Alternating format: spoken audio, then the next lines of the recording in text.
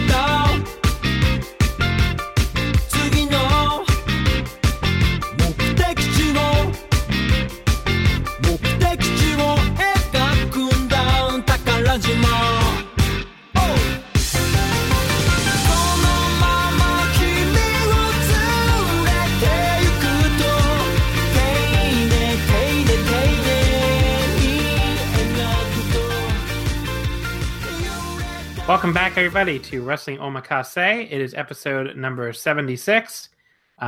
This week, it's our third to last episode of the Year in Review series. So if you haven't been listening along, Year in Review series, we cover a specific promotion, basically everything that happened in that promotion for that year, with guests that definitely followed it closely throughout the year. And, once we recap the year, we do awards picks for who we think are the, MVP, match of the year, wrestler of the year, all that kind of good stuff. And if they're like contenders for overall awards and, answer your questions. So it's a good time. And this week we're here to handle a promotion that's definitely in the news lately for a mixed bag of reasons, I guess you could say, for some acquisitions and for some departures. So obviously this week we're covering Ring of Honor. My guest this week, this is the only episode, I think, with the exact same guest as the previous year in review. So I have Sean and Joe back on from last year, both Voices of Wrestling contributors. Both have been on the show many times. Hi, Sean. Hi, Joe. How's it going? Hello. It's going okay. I was going to say, ROH Year in Review, it feels like you're on the Titanic and we're about to hit the iceberg. But we're going to review how the trip has been so far. It's like, well, my meal was nice and the band played really well. We're kind of missing the point. But things may be looking up a little bit. But we'll get into that. Yeah, I like the acquisitions. I can't really, especially the latest one, which we'll talk about at the end. Mm-hmm. It's just like, I think I had a tweet the other day that was like, this company, I might enjoy it a lot more. Like, it might be a lot better to me personally than the Elite era, and probably play to crowds of like half the size if they're lucky, half the size. So it's certainly going to be one of the most fascinating promotions to follow in 2019. I think that's a certainty. Yeah, but before we do that, like Joe said, let's track the Titanic through 2018.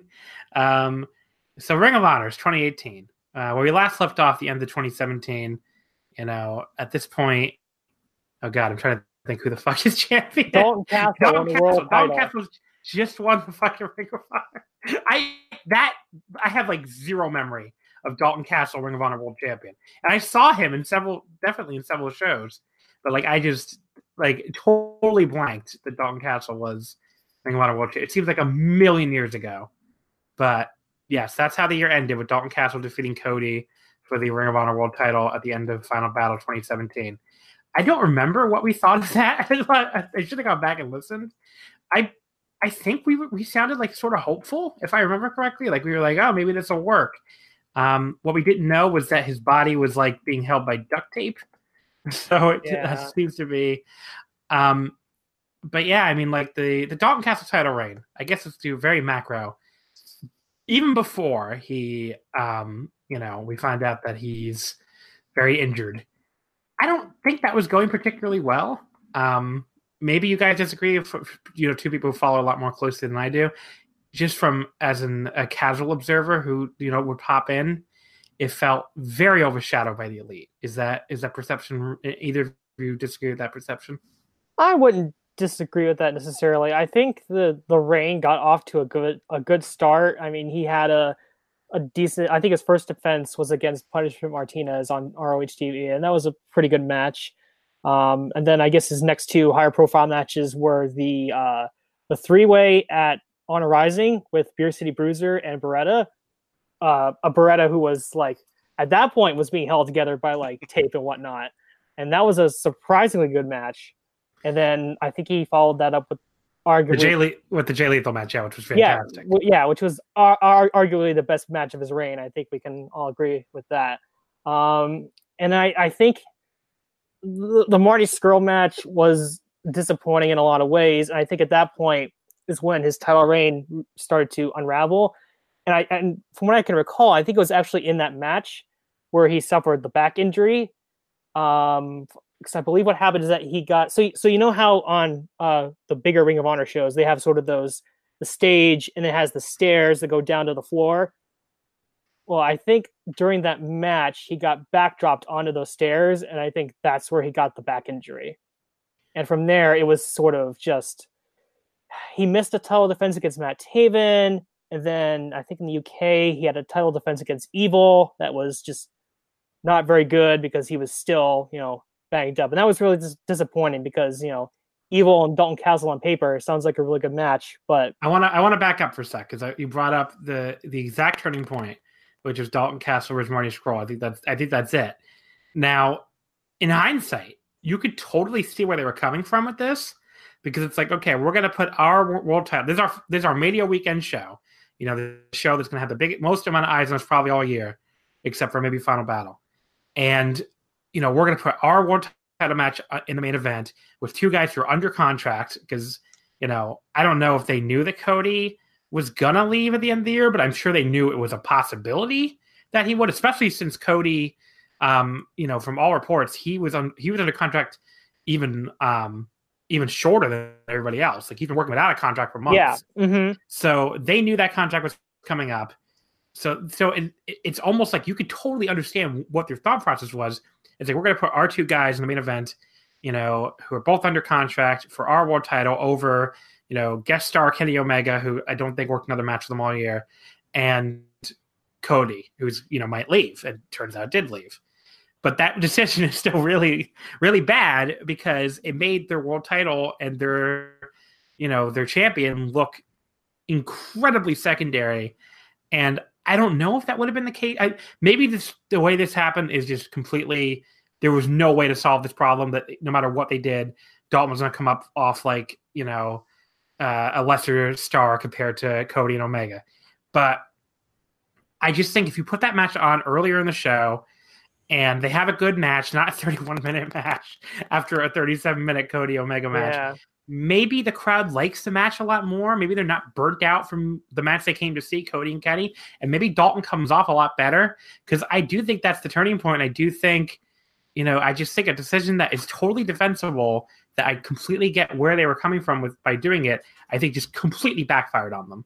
Yeah, Joe, do you have any thoughts on this? No, I agree. That was kind of the Rubicon there where the match was really pretty lame. It went forever. I have no idea how anyone.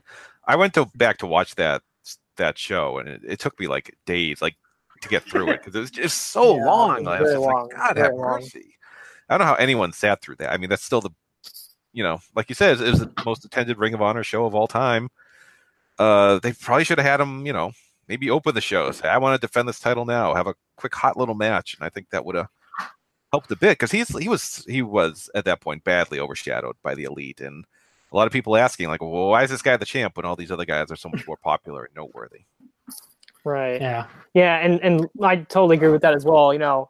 admire their decision to put that match on last. Being the world putting the world title match on last. You want to promote guys that are under contract, but even though they had sold on for that show, they had sold a decent number of tickets up to the point where Cody versus Kenny was announced. Cody versus Kenny, that was the real main event, and that was the match that people, that was the match they came to see, and that most of the people who were there paid to see. And the fact that both matches went really long didn't help things either. But yeah, in hindsight, you can respect their thinking, but ultimately it was not the right decision to put that match on last. Yeah. But we got a little ahead of ourselves, but I just wanted to that topic was interesting. So Dalton's reign, not great, basically, and started out pretty well and ended on a whimper with him very injured and having to drop the title. But let's move back, I guess. It's trying to see if there's anything early in the year that's all that interesting. Not really. So we can jump right to the Honor Rising shows in Korakuen, those are really more New Japan shows. Maybe this is really the beginning of the bad sign for Ring of Honor and their level of interest, where by far the biggest thing on that show obviously is the Golden Lovers reunion, which just has nothing to do with Ring of Honor at all. Right. It's two New Japan guy and a freelancer, and that's obviously this is where the Bullet Club split storyline and all that being the elite stuff. I don't know. To me, it really felt like it totally overshadowed anything else going on in Ring of Honor. Is that how it felt to you guys at the time? Yeah, absolutely. I would agree with that. Yeah, no, you look at I'm just going over the Honor Rising shows. I forget the weird 2-day run the Beer City Bruiser had against Hiroki Goto, and then he just shows up in the main event, and actually he did pretty okay. He was really fun on those shows. He was. Yeah. It was what the And again, that 3-way with Beretta and Castle, that was pretty good as well. Yeah. And with despite the fact that Beretta was clearly injured going into that match and couldn't do much, but obviously the Ring of Honor New Japan thing, that's going to be very interesting for next year, since you never know. It's going to be what do all these people leaving Ring of Honor mean? There's going to be Honor Rising shows next year. They're already scheduled. Yeah. Are the elite guys not allowed to be on those? Yeah. It's a lot of open questions, I think, because it looks like to me the elite guys are going to try to stay in New Japan. It seems like they want to, and I really, right. I don't know. New Japan likes Ring of Honor, but I can't see them being we're not going to have the elite here anymore because they left you guys. So it just seems really unlikely. They're sure as shit not going to do that with Kenny. I don't know about the rest of them. I think the rest of them probably they'll let them stay if they want to stay. But Kenny for sure ain't going anywhere. I do want to add one quick note about the Honor Rising shows. I do think it was pretty cool that this year they decided to make them feel a little more, I guess, more like an ROH show. That was hilarious, actually, because they made them visually look more like Ring of Honor shows, while there was almost no Ring of Honor people on the shows. It was there are very few, unless you count the Bullet Club people. Right. So, but I do appreciate that fact, because the previous years they were basically just Korakuen shows with Ring of Honor talent on it, whereas this year they tried to make them a little more, at least visually it looked different than your typical New Japan show. Yeah, but if you don't count the elite, I think, or other guys that all wrestle there all the time, the Best Friends, there was nobody really on the. There's Cheeseburger, Delirious. I'm just going. Beer City Bruiser. Beer City Bruiser, Dalton Castle, Jay Lethal. I think that's it. Yeah, I think that's everybody. Your friend of mine, Flip Gordon. Oh, okay. Sorry. Well, he went on to wrestle Best of Super Junior, so I guess he just didn't even think of it. But yeah, but no, at the time, you're right. That's another one. So it's 5 guys. So I don't know. It's something. We'll see. This year, look, I at the time I was well, who the fuck are they going to bring over? Now it's bring over PCO and Bandito. Yeah, sure. Yeah, that'll be fun. Did you go to Manhattan Mayhem in March? I just saw that here. I did. Actually, have a lot of memories of that show. I did not even think of going to this. So this is a TV taping, right? Or no, the TV taping was in June. This was a live event. It was they were sort of doing their what's the thing? So they started doing a sort of Taboo Tuesday sort of gimmick last year with the show, where they had sort of fan voting online and then fan voting at the show for some of the card. Yeah. And they sort of combined that with this show, but then they had to change around the card because I think there was some bad weather that weekend, and SCU, who were supposed to be in the main event, missed their flights, or they just couldn't get into town, and they ended up being replaced by the Kingdom in the main event, which, Young Bucks, Marty Scurll, and Hangman Page versus, Shane Taylor and the Kingdom as your main event doesn't sound that interesting, but it was actually a lot of fun. It was sort of worked like a War Games match without the cage, where they sort of started with 2, and then, every 5 minutes somebody came out, and that was the main event where Page did a moonsault off the balcony, which was pretty cool. A couple of other memories from that show that I can recall, because there were a bunch of actually CMLL guys on that show. Earlier in the night, they had what could be probably the worst Ring of Honor match of the year, in Punishment Martinez versus Soberano. Soberano just cannot fucking wrestle outside of Mexico. Well, his New Japan run sucked too. Yeah, well, what was weird is because, I saw some of his work in the... Yeah, he's great in CMLL. Yeah, I've seen him, I watched in CMLL. Yeah, I watched Fantastica Mania, or at least I reviewed one of the shows this year, and I really liked him. So when I saw that match, I was really excited. But it's bizarre. It's bizarre. I mean, I can't remember the last time a guy was that good in his own promotion, because I think he's very good. And I don't watch a lot of lucha, but when I see him on CMLL, and even in Fantastica Mania, which I guess is more of like a lucha environment to him, he was great. And then he comes to that junior tag league, and he was like god awful in that thing. Well, I think part of the problem with this Manhattan show was that the luchadors, I guess, had problems getting into town. And I forget what happened with Soberano. It was either he basically he got to the venue and went straight to the ring, or like only had like 5 minutes to work out his match and then went out to the ring, because I guess it was supposed to be the opener, but they just decided to put it on third. And it was like clear, like they had no communication. They were botching all over the place. And it was, I put it mostly on, it seemed like at the time it was mostly on Soberano, but it's understandable. It wasn't a bad match because both guys are bad. It was a bad match because, one guy just showed up and they didn't get to, work out a proper match. Yeah. But I also thought it was interesting, because the semi-main was Dalton Castle and Volador against Jay Lethal and Ultimo Guerrero. I find it interesting that, it feels like the CMLL guys, whenever they show up in Ring of Honor, they're like not over at all when they come out. But they do manage almost every time to sort of like win the crowd over as the match goes on.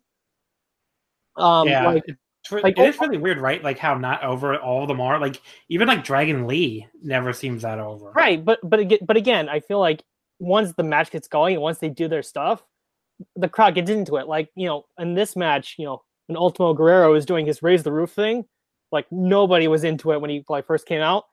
But then like halfway through the match, they did a spot where I think Volador went to go do a dive to the floor. Ultimo Guerrero caught him and then like just power bombed him on the floor. And then as soon as he started to do the raise the roof thing, right after that, everyone in the building just started doing it. They're pretty charismatic. They send charismatic guys more or less over. Yeah. So guys like Volador and Ultimo Guerrero tend to fare pretty well. I also like to say Adam Page jumping off high things is what transitioned him into being the most improved worker of 2018. I was like, hell yeah, he's doing moonsaults to the floor. He's awesome now. But he actually balconies. Balconies and stuff.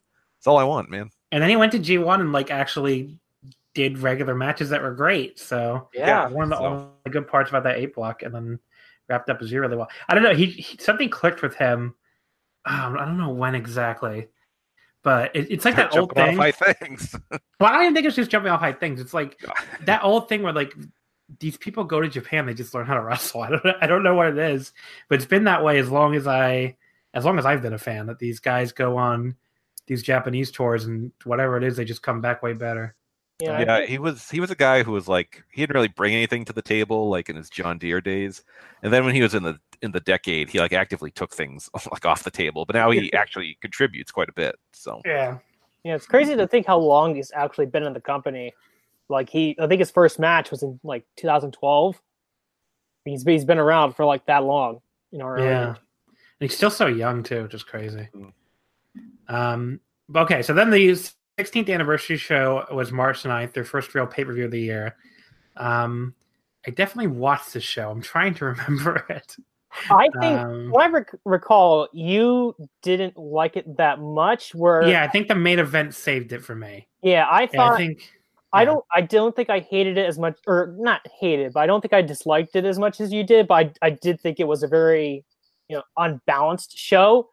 There was a lot of really good to great things, but there were also a lot of sort of meh kind of things. Yeah. Okay, so I remember. Here's the last two matches. That tag title match was, I remember, being one of the worst matches of the year. The Briscoes and the Motor City Machine Guns. It was like they're just done or something. I don't know. That's the first time it was like, wow, I don't know what the Briscoes are doing.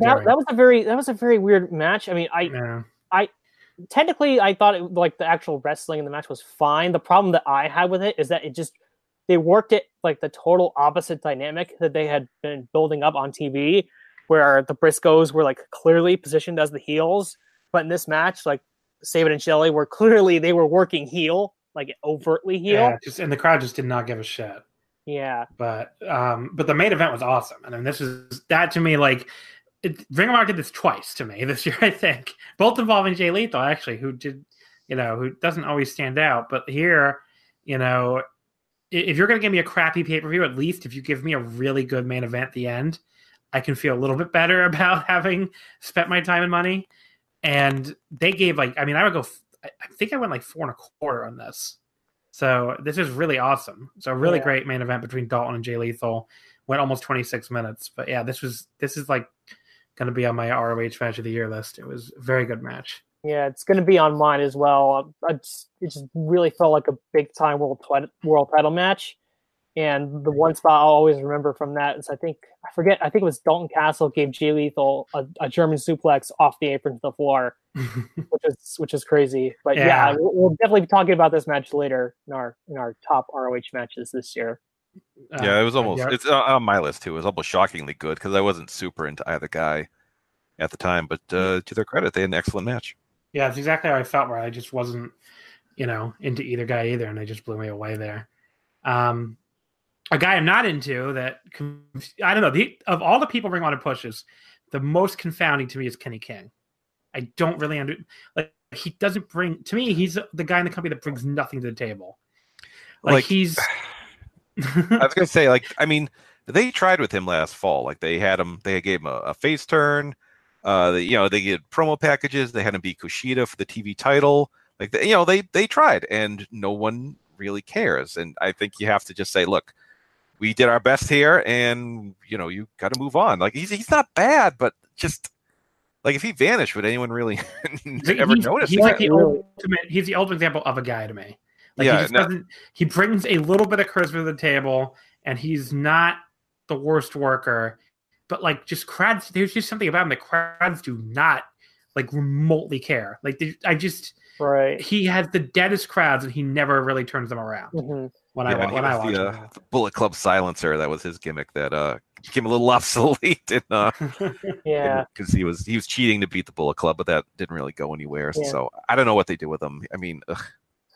Last year when they pushed him, I sort of understood why they were doing it because he was coming off of his appearance on The Bachelor, and it was good to see a company I feel like WWE gets criticized for not taking advantage of when their wrestlers do outside things and they don't promote it if they didn't sort of do it themselves. So I do give ROH credit in that regard for at least recognizing that, hey, this guy has been on national TV on a popular TV show and deciding to give him a try. But and plus the fact that he kept trading the TV title back and forth with Silas Young for 4 months or 5 months probably didn't help either. Yeah, no, they had a TV match that was really good, but they had short reigns and it didn't really do much for anyone. I don't have a problem with Kenny King that much as a wrestler. I think he's fine, but that's just it. He's just fine. And they sort of sort of Joe alluded to earlier, they did try to give him a renewed push, this year as a heel, and he had a world title match with Jay Lethal in Toronto, and they, I'll give ROH credit because they in the build up to that match they did all of the right things to build up a title challenger, and they did all the right things in the match to make you think that Kenny King would win. Like they went so far in that match. I know this is like a show that happened like only a month ago, but like they went so far as to have Kenny King like do a clean kick out of Lethal Injection during that world title match. I mean, it was probably Kenny King's best match in a long time, but like nobody bought him as a guy who could beat Jay Lethal in that match.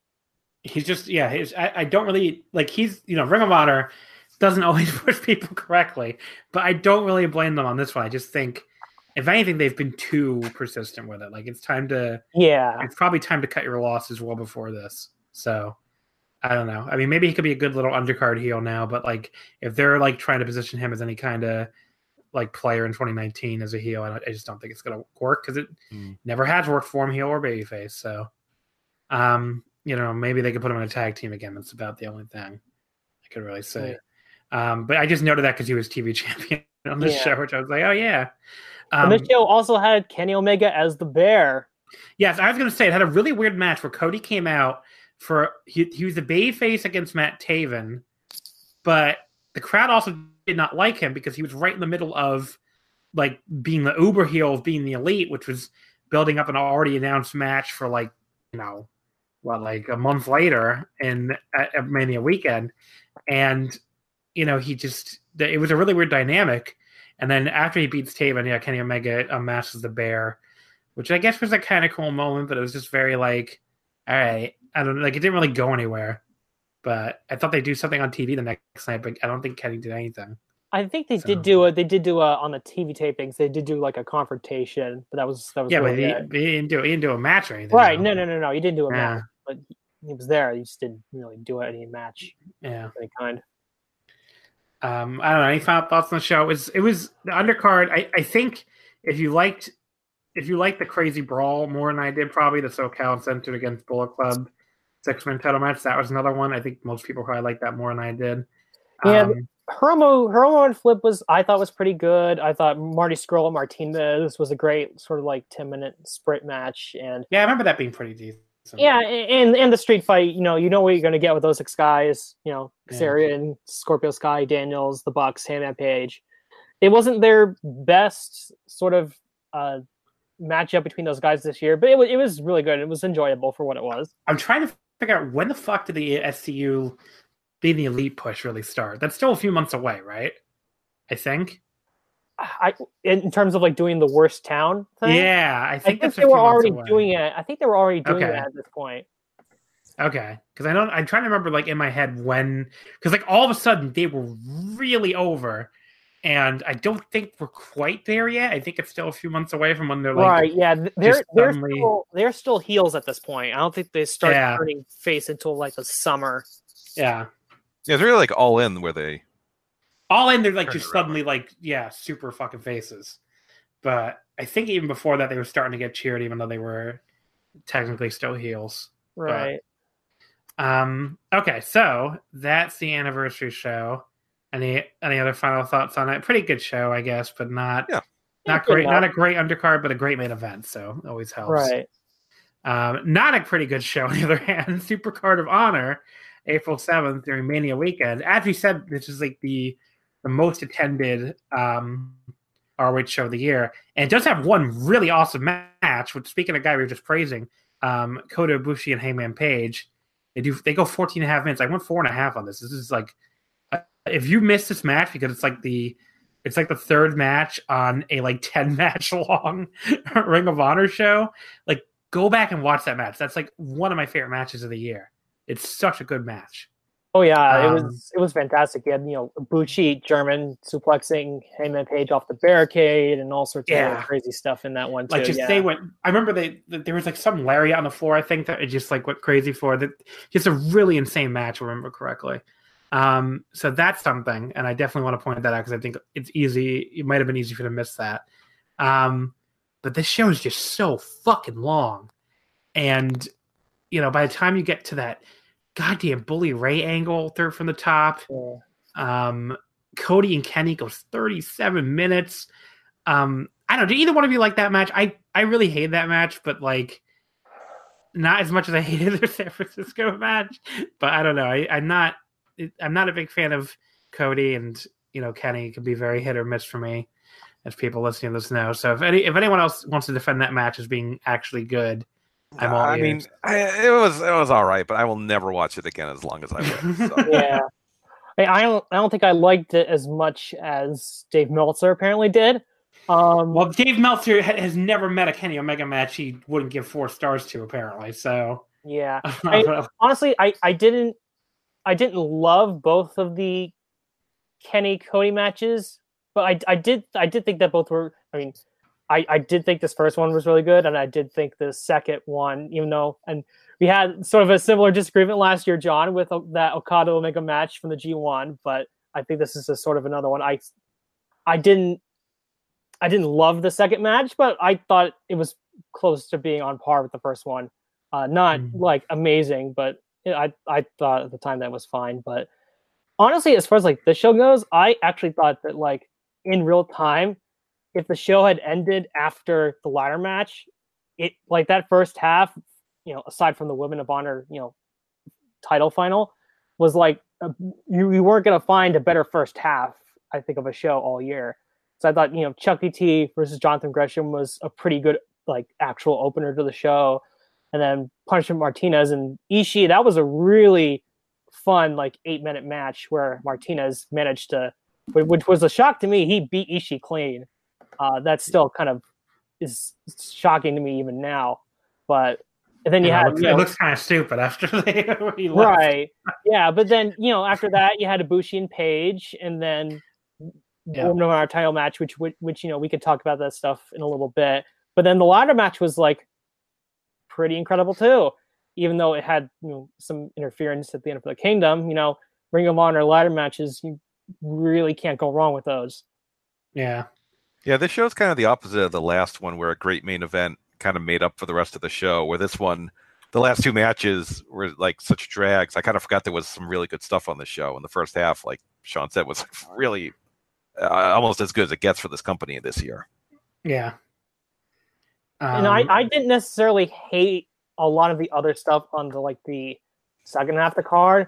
Like I thought the tag title match and the TV title match, like I thought those 2 matches were both like good, but like Briscoes and Tanahashi and Lethal probably went like 5 minutes longer than it needed to, and I didn't think it was the best idea to put a last man standing match after like a crazy ladder match like that happened earlier in the show.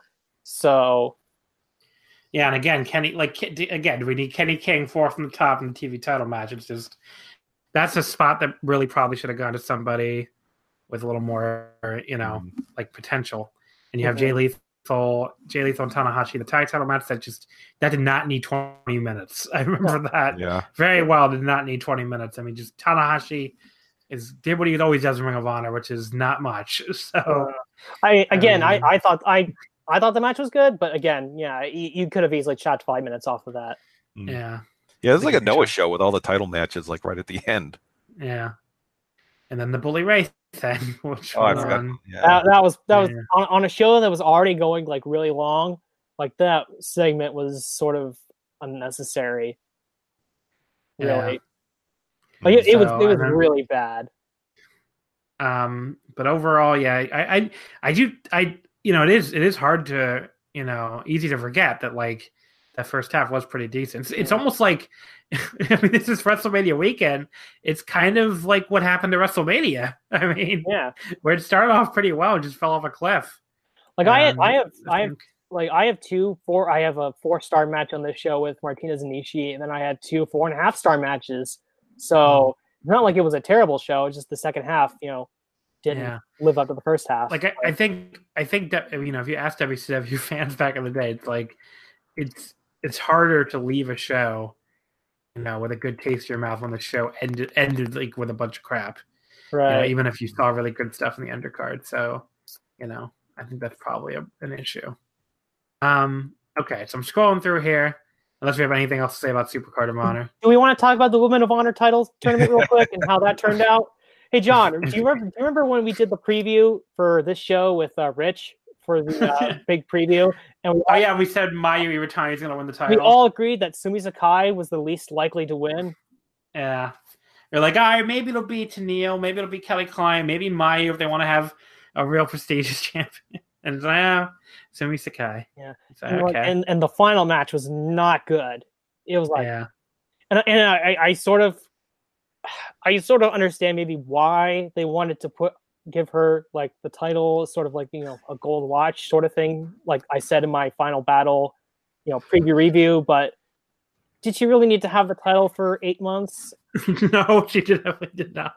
And I don't even get the gold. Like, I don't know. Like, you think Sumi Sakai is some ROH legend? Like, well, I don't know. I thought the golden watch is more because she has like, I don't know. She's like helped you with the New Japan. Like she helps with the New Japan thing. Yeah, I know. But you're trying to get this division off the ground. I know. I mean, let's face it. They don't have the deepest roster of female talent. Like, look, she helped Show and Yo stay with her. So. Well, you know, let's give her the Airbnb Award of the Year. We don't have to give her the title and have her be stinking up these shows. I'm sorry. Yeah. It's great. I mean, did I ever tell you I saw her at Woodbridge Center once in New Jersey? Like I was just hanging out there one day this year, like visiting friends in New Jersey, and just walked by with some big white guy who I assume must have been a wrestler. I had who he was. I have no idea. So yeah. That was kind of cool, I guess. I think, you know, her being champion just goes to like the larger problem with the division that's sort of been going on really since at least this version of it started up, because we all know that, you know, throughout the company's history, they've been going like start and stop with the women.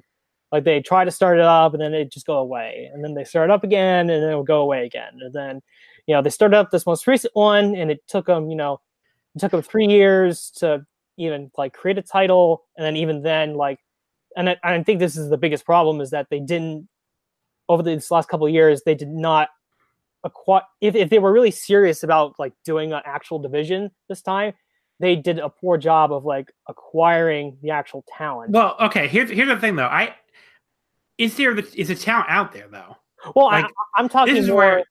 I'm talking more Okay. about like when they first started the division in like right. But like I'm just saying, like in general, I just think a big problem is like there's just, you know, there's barely enough men right to like left to sign. I mean, there's just not enough women on the US scene to support like full divisions in all these promotions. It's just like right. WWE signs anybody with a pulse, and like they're just not. I mean, they had even like oh god, what was that? What was his name? Deanna. Yeah.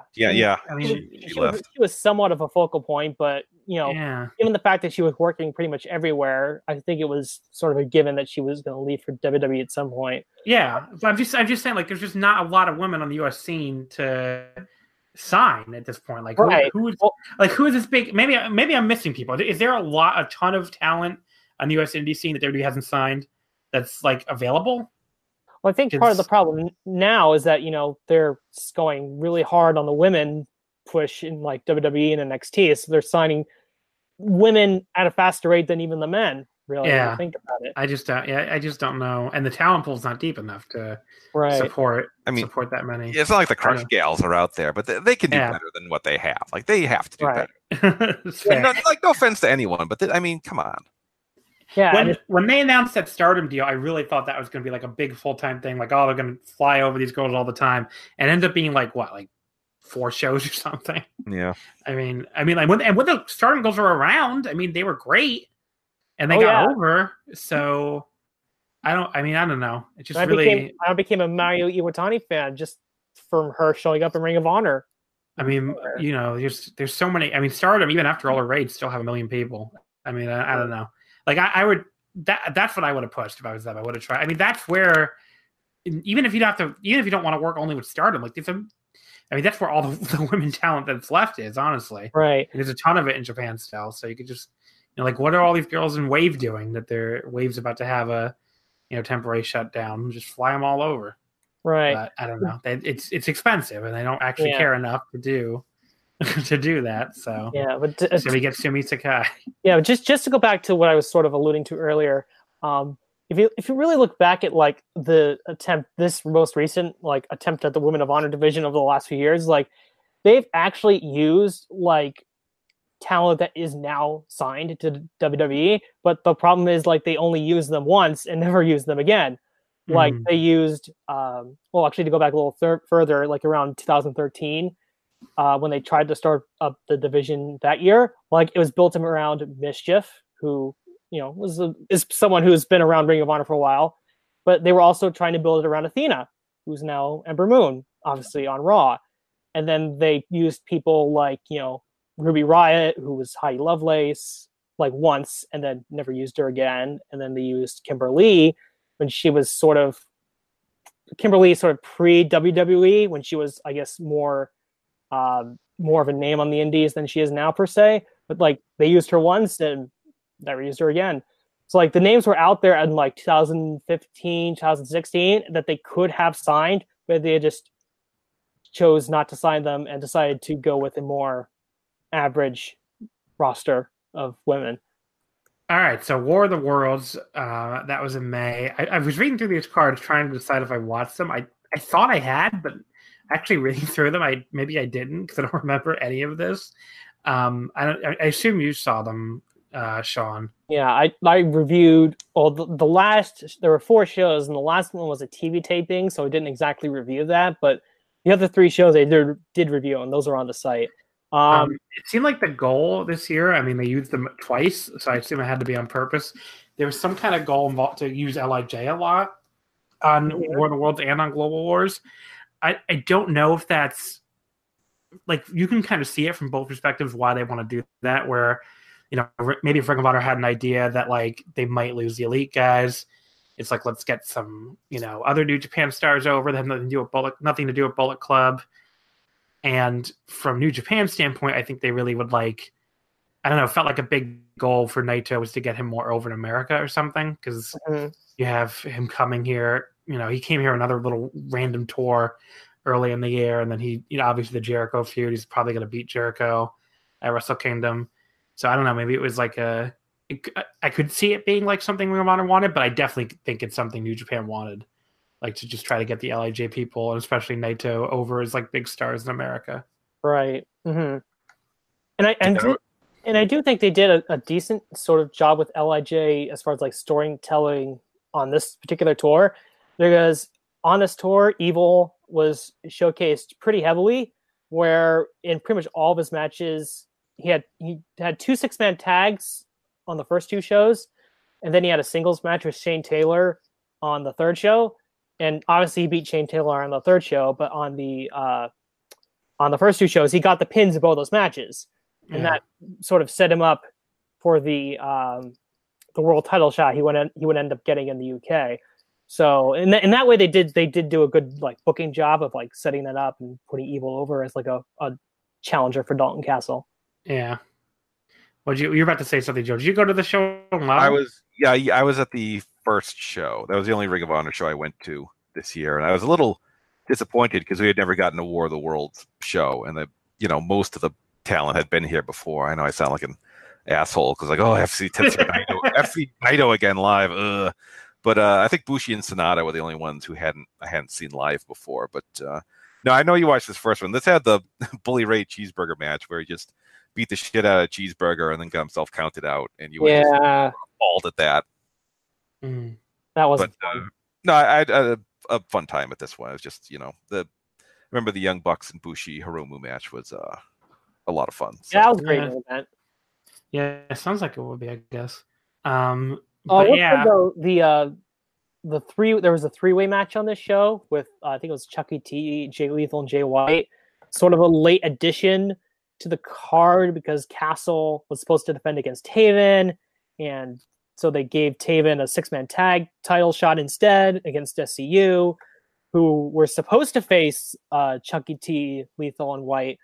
And the only reason I bring up this 3-way is because that was like one of the weirdest 3-ways I've ever seen. Because for like a good it was 10 minutes, and for a good 9 minutes, it was basically worked like a handicap match with Chucky T and Jay White just beating up Jay Lethal. And then it sort of broke down. I guess Chucky T won, but I only bring that up because that was like a very weird match to watch at the time. It was technically a 3-way, but it was pretty much a handicap match for the whole thing. Any other thoughts on any of these shows? The Toronto show had some interesting stuff on it. I mean, you had the U.S. title match with Jay White and Punishment Martinez. That was, I remember, being pretty good. They had the Naito Beer City Bruiser singles match. Which, did you watch that match, John? I did. I think I might have. I have no memory of any of these shows. I think I probably did watch it, but I really don't remember it at all. Yeah, the only other highlights on the Toronto show that I can recall were the Young Bucks and the Super Smash Brothers had a fantastic tag match in sort of the middle of the card. It's been a long time since I've seen the Smash Brothers, but they're still. Oh yeah, okay, that I remember actually. Yeah, that was really good. They're Young Bucks and Smash Brothers. They're still great. Yeah, and the Young Bucks, were their best opponents in PWG when they were. People forget about this, but the Super Smash Brothers, sort of like 2012. Like they were like PWG main eventers. Like they were main eventing shows against people like El Generico and the Young Bucks, and they were like at the top of the card until they had to go back to Canada for reasons. Yeah, because immigration. Since then they have come out and said that they're not necessarily barred from entering the U.S. They just need a company to sponsor their visas. Yeah, so somebody should do that. Oh yeah, Ring of Honor. especially with all the signings that have been going on in the last couple of months. Ring of Honor. Actually, why don't the Young Bucks do it? Maybe. Yeah, they might do that. Yeah. Honor United, the UK tour. Anything stand out there?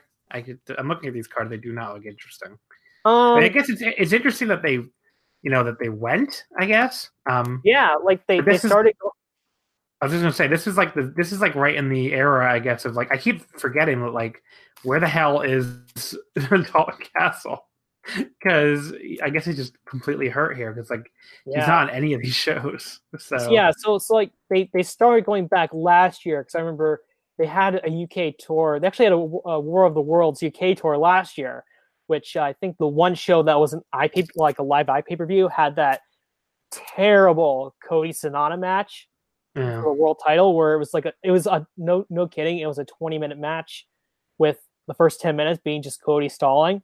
Yeah, it was really bad, which how could you have a bad match with Sonata? I'm really confused by that. But the first show I thought was all right. I mean, you had some interesting stuff on there, like you had the Young Bucks wrestling Mark Haskins and Nick Aldis, and obviously, we'll be talking about those two, Haskins and Aldis, a little bit later because they figure sort of importantly into 2019.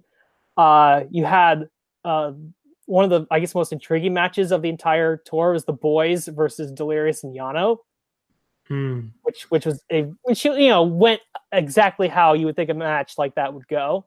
Yeah. I remember that semi-main event was sort of very average because Tanahashi it was clear that he saw this as a vacation and he wasn't very working hard that much. Tanahashi's always sees Ring of Honor as a vacation. Castle was hurt, and the Kingdom were the Kingdom, and Lethal was the only one who was really working in that match. The main event I thought was pretty good with the Briscoes versus Cody and Hangman Page, but I think that's probably one of the weaker shows on this. Imagine being Hiroshi Tanahashi, just show up they paid me to fly here to England, so I'm here, but not gonna do any moves or anything. I'm just gonna. Yeah. I'll play air guitar at the end if you want. But that's any non-singles match for him. That is true. That is true. But he had a singles match with Hangman Page on this thing, and I don't think that was very good either, from what I heard. Yeah, I think were they in the same block in the G1 this year? I'm pretty sure they were. They right? were. Yeah, they had it. They had it okay. I mean, his G1 was pretty disappointing too. But yeah, I think their G1 match was a little better than their Ring of Honor match here. But the second night of the tour was better. It had some good Briscoes singles matches on there. There's a 4-way with Silas, Young, Tanahashi, Martinez, and Sonata that was very random, and it was, I guess, okay. Castle Evil, that I remember that match I alluded to earlier, just wasn't very good. Castle was obviously hurt, and he couldn't do much in a singles match at that point. And this was like right after his back injury. Oh yeah, they didn't even put this as the main event. No, they didn't.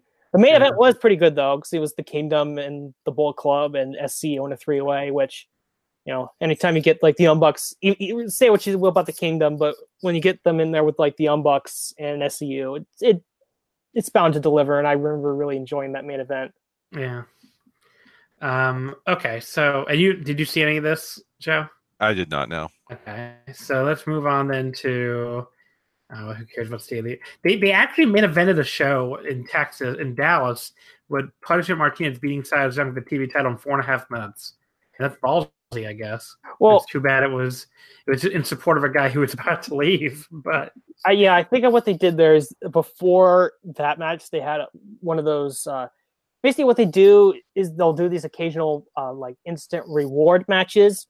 Where if the person who is like the challenger beats the champion, then they get a title match immediately following that match. Oh yeah, I do see that here. It's just proving ground. Yep. Yeah. So I think what happens, Martinez won, and then he beat Silas Young, obviously, which was surprising at the time because they rarely. I guess they were trying to put over the idea that now all of these like what would be house shows or on Honor Club now like streamed live. That sort of like the WWE mentality with the house shows sometimes where they do a title change, just to say anything can happen on these sort of like smaller shows. Yeah, they did a lot. They didn't do a lot of title changes on the actual pay-per-views. Like they had 2 shows where there were none, and I'm not saying you need to have a title change every pay-per-view. I just thought it was odd. Like these are your most expensive shows, and nothing is really happening on them. I mean, they had a bunch on TV. It's like I think every title changed hands off of. Paper. We're about to get to a very, very big example of that because June 29th at Best in the World pay-per-view, I don't think a single person had Dalton Castle retaining that world title against Cody and Marty Scurll in the main event. Everybody knows he's beat up. Cody and Scurll are clearly the big stars. These Bullet Club guys that have been. Overshadowing the champion all the entire year, and he just retains. I mean, that was really stunning. And then the next night at the TV tapings, Jay Lethal wins the title in a 4-way, which was even more stunning. So, if you really break it down, I mean, Cody can't get the belt, right? I mean, he's going to leave. At this point, they have to know he's going to leave. Was Marty over Lethal? Or Lethal over Marty? Was that the right decision? Because I think. You could make an argument that maybe Marty Scurll should have gotten the belt here. Yeah. But maybe they just didn't want their champion going to New Japan. Well, I mean, they wouldn't know he was going to be in a junior title tournament, right? Because Hiromu wasn't even hurt yet. So yeah, I don't know what the justification is not for doing more. I think in hindsight, you just give Marty the belt here. But I don't know, like the Jay Lethal thing, it's very weird because like Lethal, he sometimes still has really good matches. He had 2 this year. For the Ring of Honor World title, I think. But, a lot of times he'll just lay an egg too. And it just, I don't know. I don't know if there's a wrestler that's like pretty good, can still have awesome matches that I just care less about than Jay Lethal. He just feels like the ultimate example of like a guy who exists to me. To me, I don't know if you guys. Well, that's him when he doesn't have the title and he's just feuding with random people, like feud with Silas Young, and it's just like, all right. But I think when he has the title, he's a lot more focused. He's a lot more into it, and I actually thought he, when he's champion, I think he does a really good job of being the champ, like being the guy. Yeah. Mm-hmm. Did it? I mean, maybe it's just what we're considering the most is that he was, like him as champion at All In was not over at all, and they felt the need to put him in that friggin' Randy Savage gimmick. So I don't know. Maybe that's coloring me a little bit. Yeah. But it didn't feel to me like a final battle that he was really that. I don't know. Maybe I'm misreading this. You guys watch every week, so tell me. Well, I at the time I really felt like that Scurll was like the next guy that they needed to like really push as like the face of the company as far as like putting the world title on him. And I totally agree with you. I was totally convinced that Marty was going to win the title from Dalton in that 3-way, and it just didn't happen. And while I guess Scurll was probably the more popular choice, in terms of like which one would get the bigger reactions on the shows. I'm guessing they went with Jay Lethal because they know he's, I guess he's more likely to have the better matches on the big show. Yeah, I would agree with that. But okay. You can defend the Jay Lethal thing in a couple ways. First of all, I think he's stable, and they're about to enter a very unstable period. Although they didn't have him signed at the time, apparently, because that happened months later. But maybe they just had a good feeling that he was going to stick around. Right. It's very weird. It does it not feel too much like a rerun? Like that to me is the other vibe I would get, where like even though he was world champion for a while, and before that he was TV champion like forever. Yeah. But maybe because those are mostly heel runs, and he turned babyface like right before he lost the world title. Maybe it's fine. I don't sense a lot of excitement, like on my Twitter feed for Jay Lethal world champion. What I would be curious to know is what were the plans before Castle got hurt? Like, if Castle had not been injured, like, would he have been champion beyond this like weekend of shows? Like that's what I would love to find out. But perhaps, the decision to put the title on Lethal was sort of, and this is just me speculating, maybe it was sort of just a last, or not a last minute decision, but a late decision to be sort of like, we got to get the title off Castle, but we want to put it on someone who can, I guess, be a sort of a stopgap until we're ready to put the title on the next guy. So I guess maybe that was sort of their logic behind that. And to be fair, they did do a decent job of sort of building up. When you look back on it, they did do a decent job of building him up to that moment where is basically his storyline throughout the first half of the year was sort of, after he lost to Castle at the anniversary show, is that he was going through people who had beaten him previously. And on the Best in the World show, Kushida was that last person that he had to beat to sort of, avenge all those losses. So I guess from a story standpoint, like him winning makes a ton of sense. But again, I wonder would he have gotten the title if Castle was healthy? I don't know. What do you think about this, Joe? Yeah, I mean, something like the Briscoes being 10-time champions, it's hard for me to get excited when they win the belt again. So I don't have a big problem with Lethal. It's been a while since he held it, and he's been out of the picture, and he's a guy who does a lot better with the belt. So I didn't have a problem with him winning. I mean, should have gone to Marty. May have been worth a try, but I don't think it was some big mistake to put it on Lethal. Okay, so that's fine. I mean, it's cool to hear, different opinions, because I don't know. I feel like there's a lack of he's missing something in this reign to me. It feels like a good stable placeholder reign, but not something that anyone is getting all that excited about. But it's not exciting, but it is. You know what to expect, and it's usually that's fair, decent, I guess. So. What about the Best in the World pay-per-view? This is the only pay-per-view I didn't see. So if you guys have any thoughts on it, I just didn't. I don't remember why I didn't watch this. I just did not watch it. It was the Kenny show in Florida was opposite this, I believe. Oh yeah, I think I did watch that. Yeah, this was the weekend where they had the Kenny show in Florida, while the New Japan guys, some of the New Japan guys were in the UK on that what was it, that Rev Pro, the Rev Pro tour. And then you had a couple of New Japan guys on this show too, on the undercard. And the New Japan guys are about to go to San Francisco too. So yes, yeah. But I guess as far as this show goes, I actually thought that this was one of the best, probably the best up and down pay-per-view of the year. Like up and down in terms of like the whole card. Like the only real match that I thought was sort of subpar was the Flip Gordon Bully Ray match. But that was only because the match ended so. Essentially, what happened is that Flip attacked Bully from behind to start the match, and he basically kicked his ass for 5 minutes, and then Bully Ray just sort of pulled. In my review, I said that he basically pulled a video game rage quit, where basically he said, "Fuck this, I'm not winning," and he just kicked Gordon in the nuts and got himself disqualified. But other than that, everything on the show ranged from good to awesome, really. I mean, you had the 8-woman tag on there was really good. Probably one of the better Women of Honor matches of this year, I would say. It's a lot of fun. Austin Aries showing up. We could talk about that. I mean, Austin Aries was here for a little bit.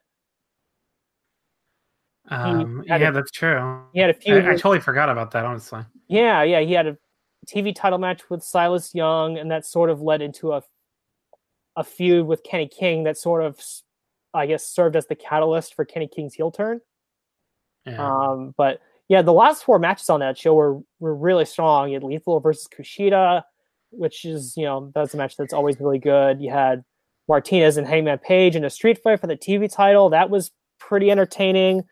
Briscoes and Young Bucks, I thought, had the match of the night because those two teams always work really well together. And then the 3-way was what it was. I thought it was decent enough.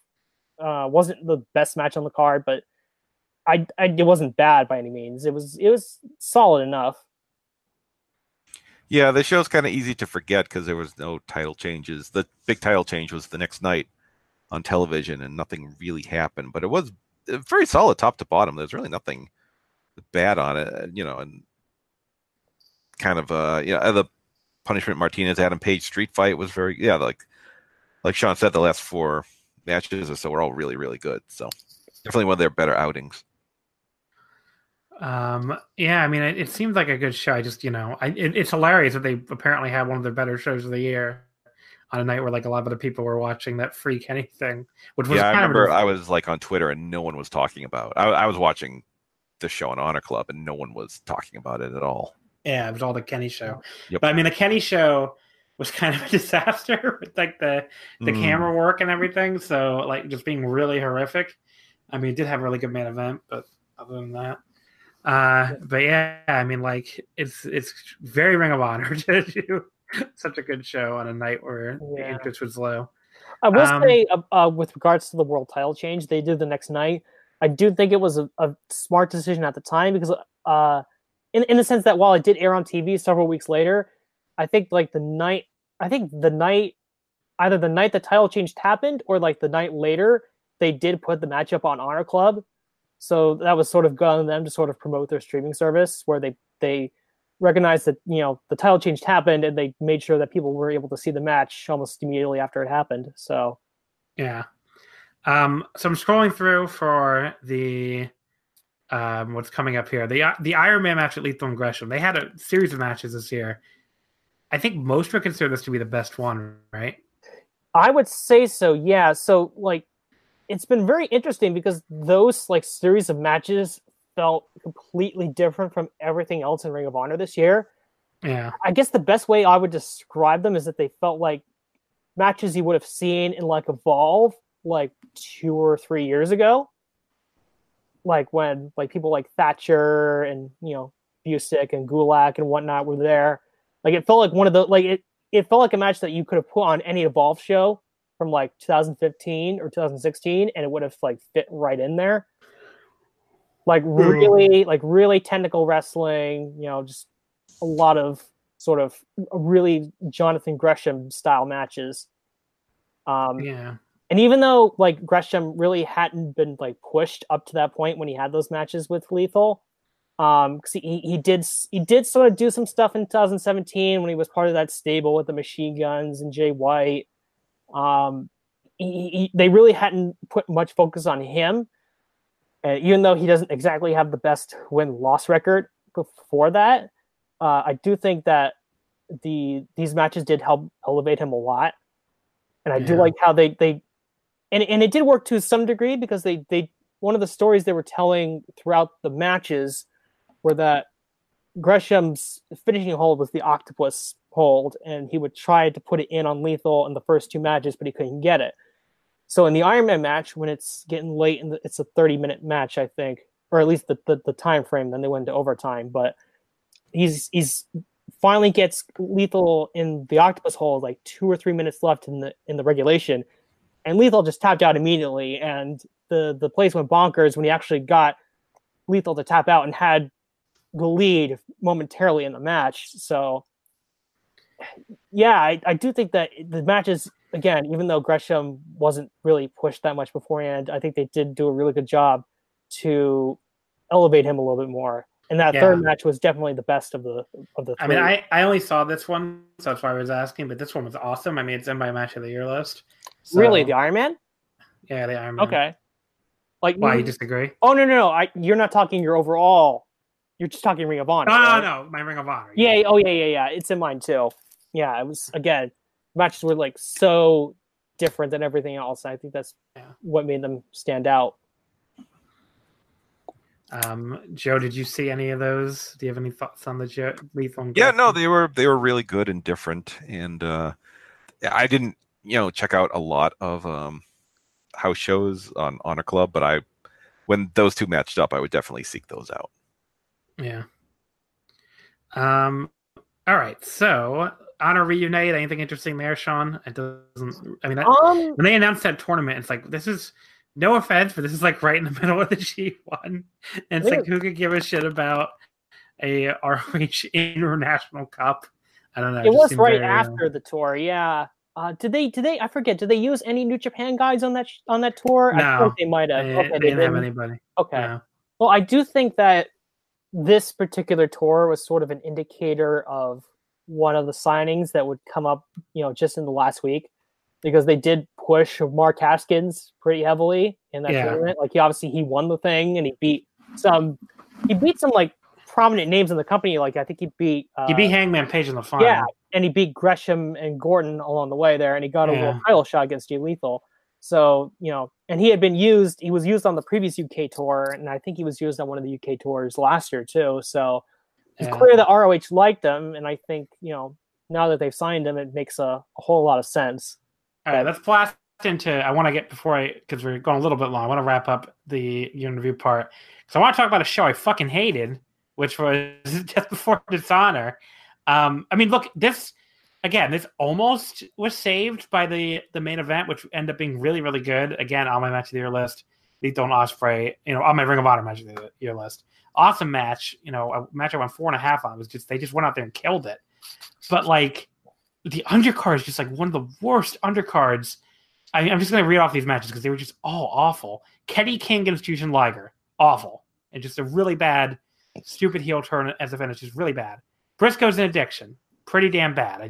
18 minutes, it felt like it went 30. Sumi Sakai against Neil Dashwood, pretty bad. Punch from Martinez against Chris Sabin, pretty bad. Table Elimination Tag Team, pretty bad.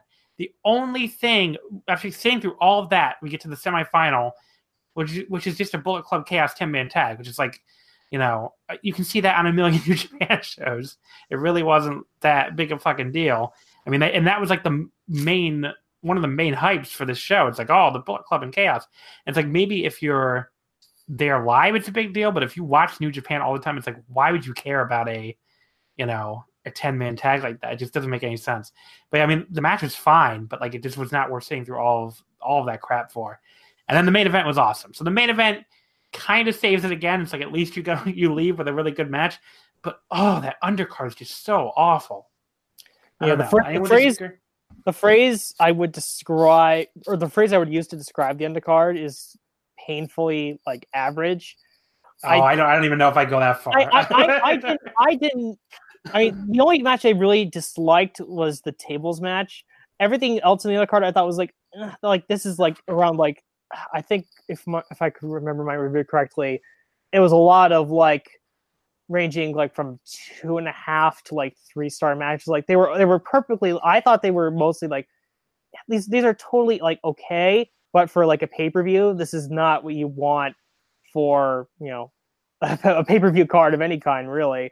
I mean, if those were like thrown on TV, I guess they'd be like okay, just okay TV matches, but. For a pay-per-view undercards, a little disappointing. And the fact that they were running a larger venue this time around, where there was but it looked so empty. Yeah, that didn't help either. I don't know, Joe. What did you think? Yeah, I'm close with Sean. I didn't think it was terrible on the undercard, but certainly no one really gave a shit, and the building was like just empty. But I like the 10-man tag. It's fairly superfluous, but I thought it was good. And the main event was great. But again, another pay-per-view where no titles changed hands. We saw Sumi Sakai and like, well, at least they'll put it on Daniil Dashwood. But I guess she has a skin condition or some kind of problem. Yeah, she also had a shoulder injury, I guess, too. Yeah, but that was like the like watching it live. It's like, what the hell? Like, what are we doing? Anything Anything else from the show stand out, Sean? Well, the only really other thing of note is that Jeff Cobb showed up on the show. Oh yeah, and that's then, true. And then at the TV tapings the next night, he beat Punishment Martinez for the TV title in less than 2 minutes, because as we found out that weekend, Martinez was headed to WWE. That one fucking floored me. I have to be honest. I don't know how you guys felt about it, but like, I did not think Punishment Martinez was on the fucking radar. And it's just like, wow, they're gonna sign everybody now. Yeah, is he tall? Yeah, well, fucking sign him, brother. It sort of came out of nowhere, but in hindsight, it kind of makes a little more sense, because when you think about it, I think he's like 36 or 37, and with a guy of his size, it's really now or never if he wants to go. Plus, he's, it's been well publicized at this point.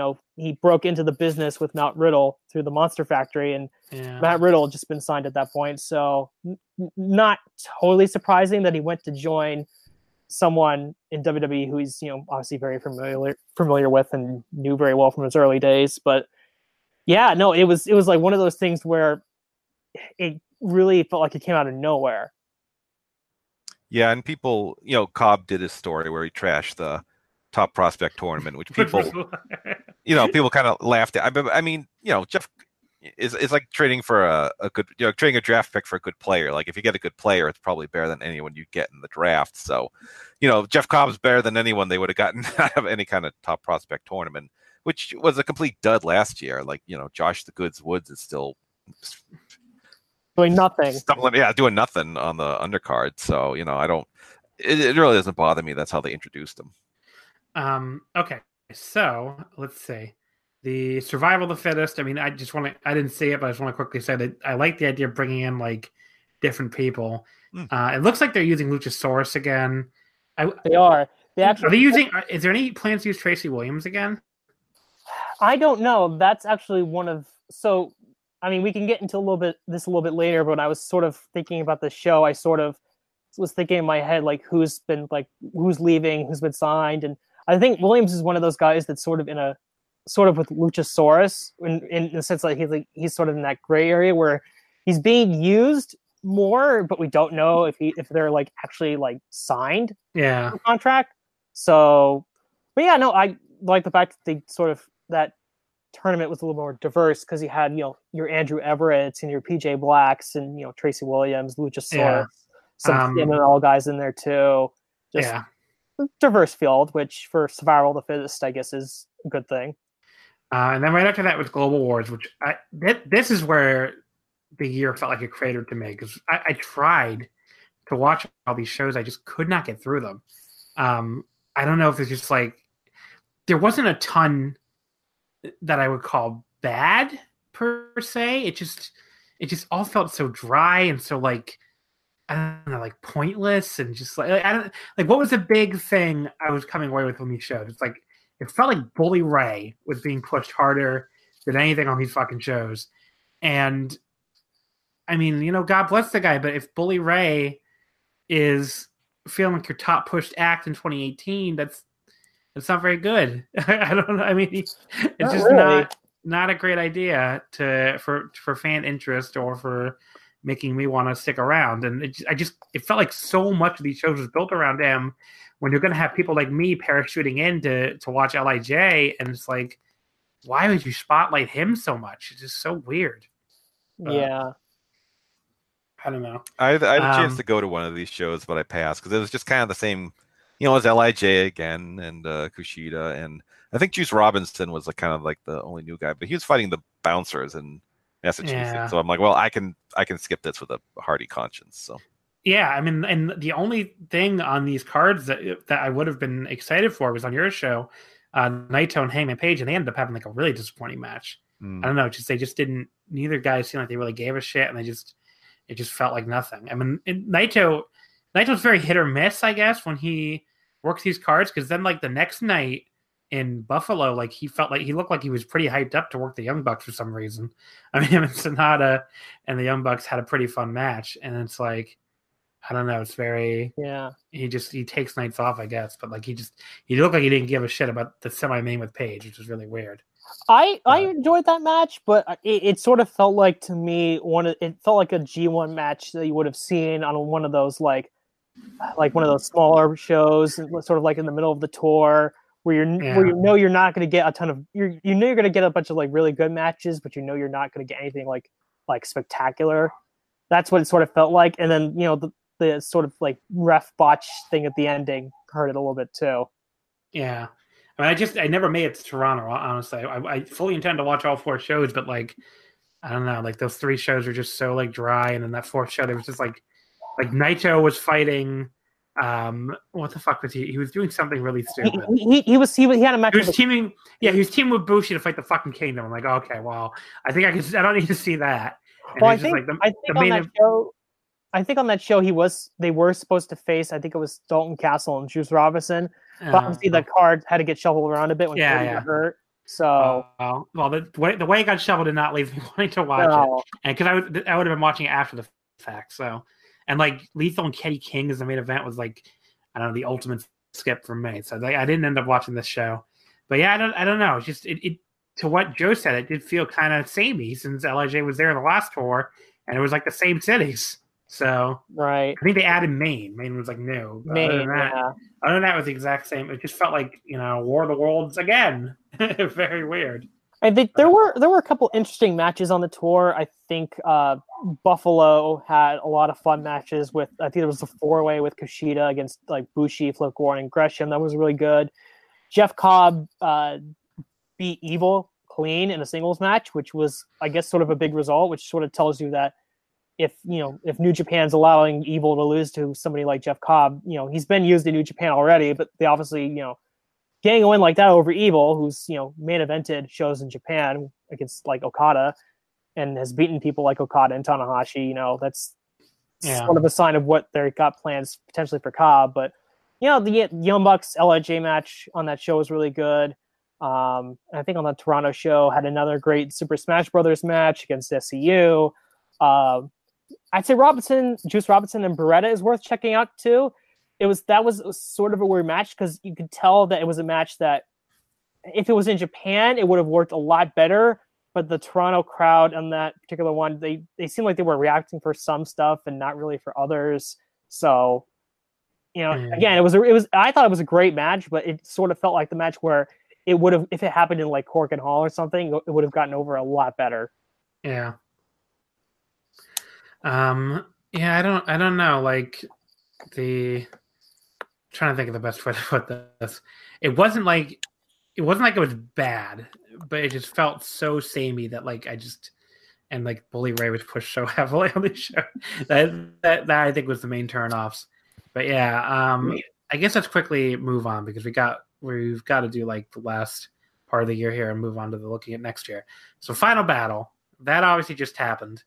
And, I assume, Joe, you saw the show. Yep. And Sean and I were both there. I think I was more negative on the show than virtually anybody.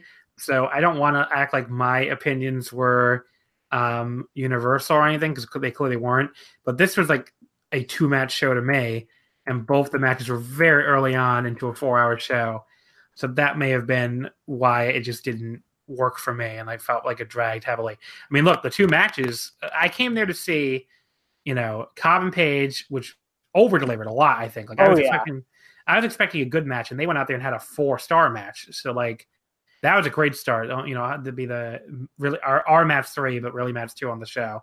So they went out there and had an outstanding, they went out there and had a New Japan match. I mean, that's what that was. Yeah. I mean, they just had a total New Japan match, and the crowd just completely ate that up.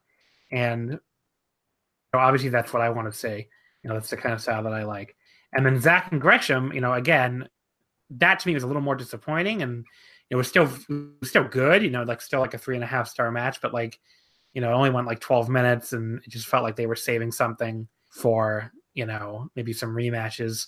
Yeah. But it was to have one match over deliver and one match under deliver and still be good, that that's fine. But the rest of the card, I just was, the One of Honor match was nothing. Matt Taven versus Dalton Castle just felt like nothing to me. Marty Scurll and Christopher Daniels just felt like it went on forever. The I Quit match obviously was funny, but it was also, and it got really over in the building. So the people who came, other than me, loved it. But I was bored for most of that. It's just not really my thing. By the time it turned into like Sandman showing up and everything happened, it's like, okay, well, that's fine. It was funny, but like it just wasn't that fun to sit through live. I didn't feel. And people who watched on tape said maybe, like having the angles and the close-ups and stuff made it a little more fun. But the world title match, just 24 minutes for Lethal and Cody. Just, I mean, I went a quarter star on that, which is brutal, obviously, and I'm being a little harsh maybe, but like I really almost fell asleep sitting there. Yeah, I was there with my girlfriend, who's never gonna be the biggest wrestling fan anyway, but like, so it has to be really good for her to be into it, and she just did not give a fucking shit. I mean, she just really kept looking at me during this, like, when is this gonna be over? And I'm just like, I don't know, honey. It's gonna keep going apparently. And like that bizarre like fake Montreal spot was just like, oh yeah, that was, and I think the fact that so they announced beforehand that this is going to be a 4-hour window for the show, and from everything that they said beforehand, it just sort of seemed like, okay, they're just going to give some of the matches a little more time, and I figure the show will be over by like 11:30 or something. But yeah, I think with some of those matches in the middle, mainly Daniel, those four matches in a row just dragged so bad to me. Right. Like that's the biggest problem I have with the card. I liked both, Castle, Taven, and Skrull and Daniels, but like the Skrull Daniels match was like 5 minutes too long, and at that point, I was really starting to feel sort of the 4-hour aspect of the show. And while it sort of picked back up with Bully Ray and Flip Gordon because everyone in the building was seemingly into that match, it came right back down again for the world title match. And I was like, just bored out of my mind. I was like, can we get to the main event, please? Yeah. Like, I just want to see people kill each other in the ladder war. That's why I'm here. So. And that was fine. And obviously, I don't have any problem with that match. It's just that's not the kind of wrestling that's my big thing. I didn't hate it, obviously. I mean, they still did lots of crazy moves and lots of crazy flips. It's just not my thing. And the bigger issue of the show, like, out of those two matches, why did I come? I came because it's like, well, they might be, all these elite guys are clearly leaving now. We're going to get some big surprises. They're going to have to do something to make it clear what the direction of the company is going to be. And they didn't. So that to me was also a major disappointment. So I don't know, Joe. How did you feel about this show? Probably liked it a lot more than I did, but yeah, I mean, this was not like a big turning of the page kind of show. Like it was just kind of like another show, and if you watched it, you would know. Yeah. The company's going to be very different going forward. I really liked the show. It wasn't as consistent as some of the better shows, but I mean, I thought Page and Cobb was tremendous. Like you, I was a little disappointed in Sabre and Gresham, but I still really liked it. I mean, I really enjoyed the I Quit match. Just they just piled on like person upon person, and the Sandman coming out, all the people involved in this angle. I'm not going to say it was amazing storytelling, but I did appreciate a match I didn't really care for the way they just kind of dragged me into being interested, and I really like the main event. So like those 4 matches were all good to me and very, very different too. So it's a show with a lot of great variety. I mean, there was no reason for Kenny King and Eli Isom to be out there, and they got only one title change. It was the Women of Honor one. They finally got it off Sumi Sakai. I don't know if Kelly Klein is an enormous upgrade, but there was some movement there. So, but no, I thought the extra, because these pay-per-views are always rushed, even when they cut down to 7 matches, it always feels like shortchanged. So I didn't mind the extra window. I mean, I just went to bed when it was over. I didn't have to travel home or anything. But no, I enjoyed that show. Yeah, I mean, it was good. I don't know. I was expecting more from like the surprise and like movement department, which ended up all being on the TV taping the next night. So No, it was really not noteworthy. Like all these pay-per-views, Yeah. just Mhm. nothing yeah. much happened. And I understand, like, okay, well, we'll do the TV taping, we'll have it on. Like, I think for Final Battle, all those eyes on you, they really need to do something. Like, I don't know if you do that Marty Scurll Villain Enterprises gimmick they did on TV here instead. Maybe you do just like anything, really. Like, just something to make it clear what I mean, the TV taping didn't make it abundantly clear, but at least it set up like Juice Robinson, who's being like, okay, I'm here now, and I'm going to be like Juice Robinson made it clear that he's going to be there more next year, which is, I think, a great move for them. They got more dates on Juice. Absolutely. I mean, that's a great baby face that you can make more of. But yeah, I mean, it's very weird to me they didn't do more. I think I don't think they're doing any new television the rest of the year. I know, the show after, I mean, technically I saw it before. I mean, it was funny because, Ian Riccaboni is like, oh, Jay Lethal and Cody Rhodes had a great match at Final Battle, which hadn't occurred yet when I watched it on Thursday, and Final Battle was the next day. That was just kind of a throwaway post-pay-per-view match. I think they're doing a Women of Honor maybe this weekend, and then probably a year end after that. So maybe they figured if they did some big angle at the pay-per-view, they wouldn't be able to follow up on it for 3 weeks afterwards.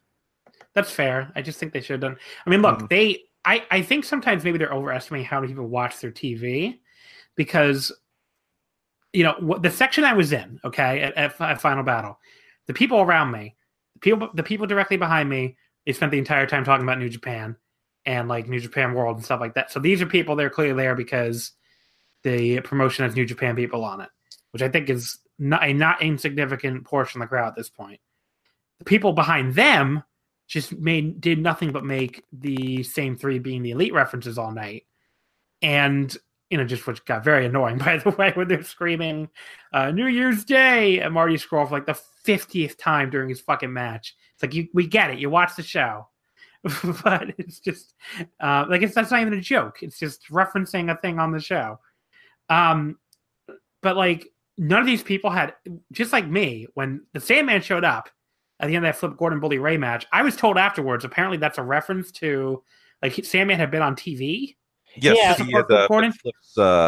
they did a thing where, Bully Ray had Silas as his representative, and Flip had to pick someone to go against him, and he picked the Sandman, who promptly lost. And then they redid the Tommy Dreamer Sandman angle from ECW, where Bully Ray was beating him with a kendo stick, and Flip refused to give up. So the point I want to make here is no one had any fucking clue in my section. Well, the entire reaction was, what the fuck, the Sandman? What is he doing here? Everybody yelled for PCO when the lights went out, because that had like leaked. No one had any clue it was going to be Sandman, and no one seemed to have any clue that was like a reference to something that happened before. So that's probably why I like the match a bit more, because I understood the reference. Yeah. So like my entire section did not understand that reference. If they did, they weren't saying anything about it. So that's why I feel very like, at this point, to me, what was over on the show was the Elite and New Japan. That's how I felt watching that show. And maybe it's just a section I was in, but like, one of those two things is leaving, and the other thing, they better hope sticks around, because I think they really are going to need to lean on that even more heavily, probably, to draw and make up for the lack of the Elite. So that's a good transition into what's coming up in 2020.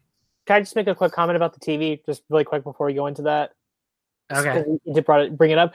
I think it's interesting that the story about Ring of Honor is that the attendance has like grown over the past couple of years, but we really don't hear that much about the TV in terms of like how much viewership they get, because it's all like scattered all over the place and when it airs.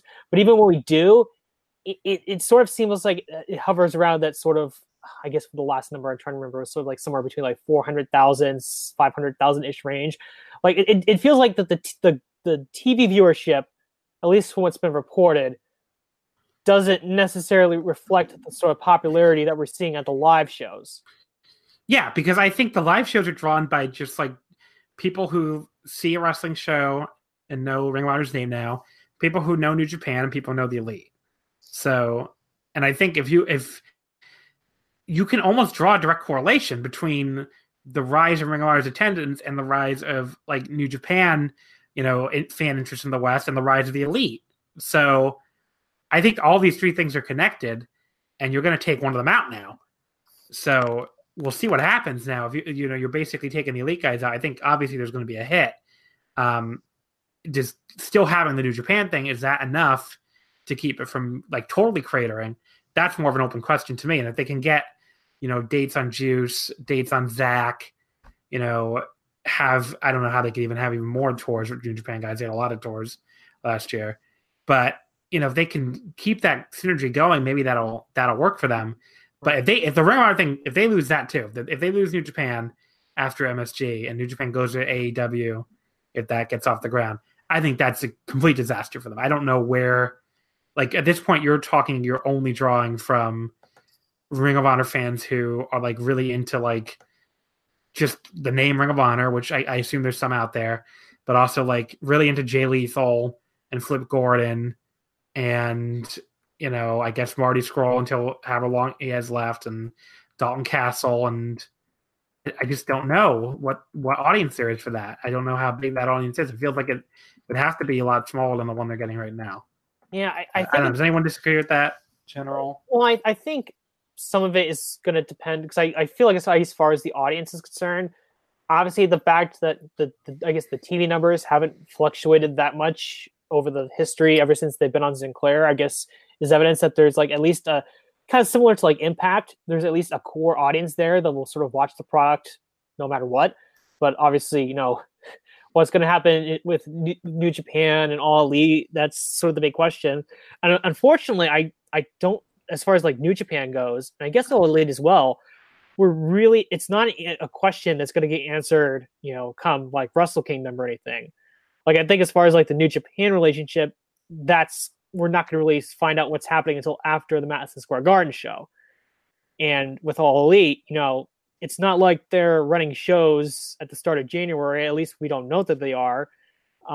So it's really all going to depend on when they actually start running shows, and the whole debate of, are they going to get a TV deal or not? Like, it's really up in the air. And I don't think that these questions are going to be all answered, particularly the New Japan question, until like the spring of next year. I totally agree. It's going to be unclear for a while, and we'll see what, like, I think by the summer, maybe we'll have a better picture. I don't know, Joe, what do you think? Yeah, I mean, we don't know anything about All Elite. They don't have a TV deal. We don't know when they're running. So am I the only one who saw that Tuesday Night Dynamite, like trademark and immediately thought TNT?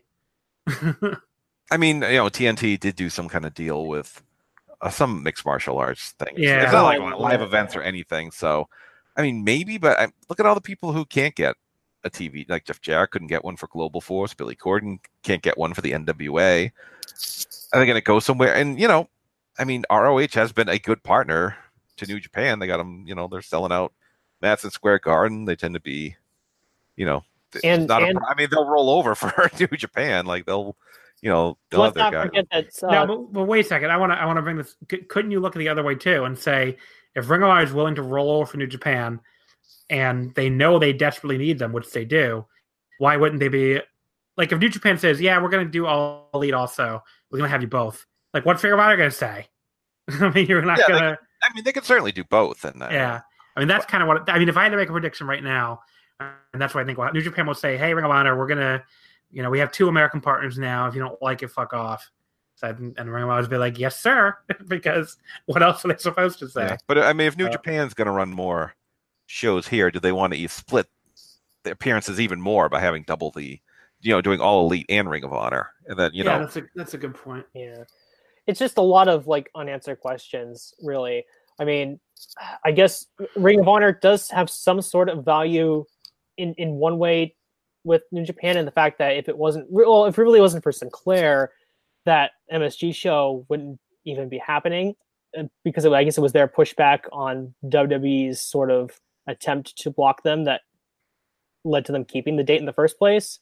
Yeah. So I don't know if New Japan will maybe, then this is totally speculation, will maybe sort of respect them for, I guess, helping them out in that regard. But, everyone knows that show, even with the Elite guys not being on it, that's people bought those tickets because it was New Japan and because it was the first non WWE MSG show in like decades. So yeah, again, I just think everything it's so hard to really talk about it in definitive terms right now because we don't know.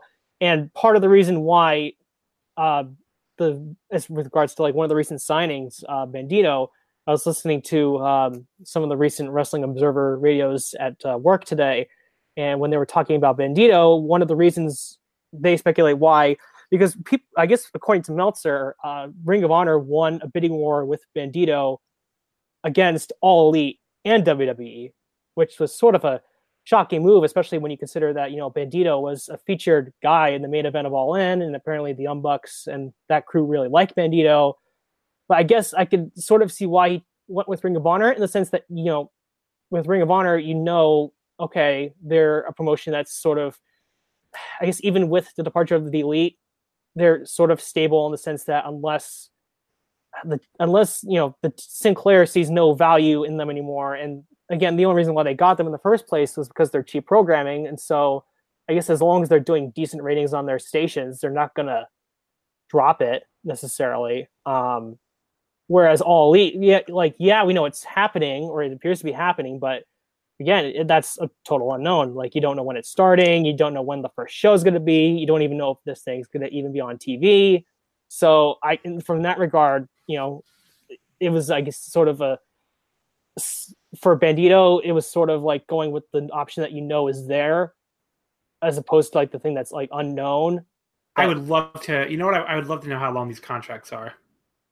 I think if they're signing for a year, that would probably make the most amount of sense, where it's like you make your money and you leave yourself open if this All Elite thing takes off, or if you want to go to NXT at that time. But I don't think signing Ring of Honor for like 2 or 3 years is a great idea, honestly. Well, I guess it depends on what stage of your career you're in. Like, I know Silas Young, when he re-signed, apparently his deal's for 3 years, but he's a guy who's like, he's in his late 30s and he's probably not going to WWE. So that's a good spot for him. And for someone like Jay Lethal too, you know, I don't think he's going to WWE. And it's not like if he goes, it's not like he's going to get pushed. Whereas in Ring of Honor, he knows he's going to be like a main event guy as long as he's there. Yeah, no, I totally get it. I mean more for new acquisitions. Totally. Specifically for Bandito, but even for like a Brody King, Mark Haskins. I guess Mark Haskins is a situation where I guess he can't pass a physical. Yeah, that's otherwise I'm sure WWE would have signed him with all the other Progress guys. But yeah, so like as far as all this goes, you know, like you guys are saying, it's really tough to predict anything with AEW. We just don't know anything about it yet. Ring of Honor, they're doing a good job signing people 5 years later than they should have been. But they are finally signing some good talent and some interesting names. What does Ring of Honor's 2019 look like? Do we see an immediate crater with the Elite gone? Like, is it just going to go down right away, never to recover? Or maybe even it will recover eventually. But are we going to see a big drop right away? Yes or no? I'll say no. Yeah, a noticeable drop. I think they sold. I think the final tally was right around 50,000 tickets this year, which is an enormous amount. I don't think they come close to that. I mean, I think people. I don't think it's just going to completely die. I think people will give it a chance and see. You know, people know the situation, but I mean, losing the Elite's going to have a big impact. It's even with the good talent roster they signed, they're going to get hurt. And I just want to note, like, you noticed all the signings. They're also moving, I think, the dojo work to the Monster Factory, which might be the best move of all, because they haven't produced anyone. None of their trainees. I mean, Cheeseburger is probably the most. He's like a cult act. So, the Monster Factory has turned out some very good people lately, and maybe that'll get them some homegrown talent they can keep on for a bit more. Yeah, and they're also, and with regards to that, they're actually also they're taping Future of Honor shows. So I guess they're going to be using the Monster Factory as sort of Ring of Honor's version of NXT in a way, going forwad.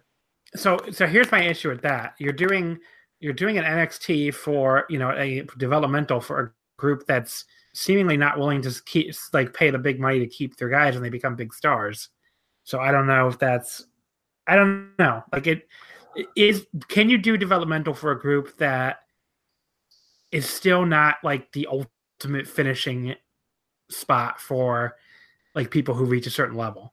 And they spend more than they ever did, clearly, but they didn't spend enough to keep the elite guys. So, like, are you just developing the next wave of NXT signees or all elite or wherever the fuck they end up going? But that'd be the question I would have. Yeah, I guess it depends on who they're able to produce. I mean, I'm sure Joe could speak to this more than I can, but as far as I'm aware, the Monster Factory, I guess, does have a good record. I mean, that's where, correct me if I'm wrong, I think that's where Matt Riddle came out of, and I think Punishment came out of there too. Yeah. So, I guess it depends on who they're able to produce and if there's anybody who they find that they think they can use. Yeah, I mean, my statements are based off just producing Matt Riddle and Punishment Martinez. And Martinez was one of their bigger, quote unquote, homegrown guys the last couple of years. So anything would be a step up from the way they're doing things now. Yeah. Okay. So Ring of Honor 2019, we'll see. Basically, that's like it's a big question. They better have something really big planned for the MSG show. I mean, I think if you want Ring of Honor, the name Ring of Honor to come out of that show, like, look, you probably assume New Japan is going to have a big match for their half. You want something that will at least stick in people's minds afterwards. Is like, oh yeah, that was the big Ring of Honor match. And I don't know if even with the new talent signees, like if I had to guess what would have been the big Ring of Honor match, quote unquote, before the Elite left, it would have been like a ladder war with the Young Bucks or something. Whereas now it's like, I don't know what like the big, like let's say for argument's sake, New Japan puts on Kenny and Kota there. What the fuck is Ring of Honor going to do for their side of that show to make anyone remember anything other than Kenny and Kota, right? Right. I mean, that's the big issue, I think, with that show. Well, if it were up to me, I guess the big thing that I would do is I would have this isn't like it's not a huge match, especially for like hardcore, like our sort of circle of fans. But if I was Ring of Honor, the match I would probably do is Jay Lethal defending against Marty Scurll, and I would put the title on Scurll on that show. But what if Scurll's contract is up in a month? Well, that's the thing. Like I personally, I've heard different people say, "Oh, his contract is up in like in the middle of the year," and yeah, I've also heard like the end of the year. Yeah. I mean, if he's gonna be there through the end of next year, I would put the title on him and then just get the most out of him while you still have him, and then just use him at the end of the year to like put somebody else, whoever that is, just put somebody else over on the way out in a big way. So just maximize. You have him if he's probably going to leave. Just maximize him to the best of your ability before he leaves. Yeah. Any other thoughts about all of this? I guess. I would say it's going to be hard to tell with the attendance. It's going to depend on like what's kind of building. Like I personally, I think that the days of them running sort of these like 5,000 seat buildings, I think they're going to realize pretty quickly that that's going to be over, at least for now. Like, I think they could still like do pretty well in sort of the smaller venues, like, and for the anniversary show, normally they run the Las Vegas venue at the Sam's Town building, which I think is like sort of like 800 people. Like, I think that's doable. They could probably sell that out for pay-per-view.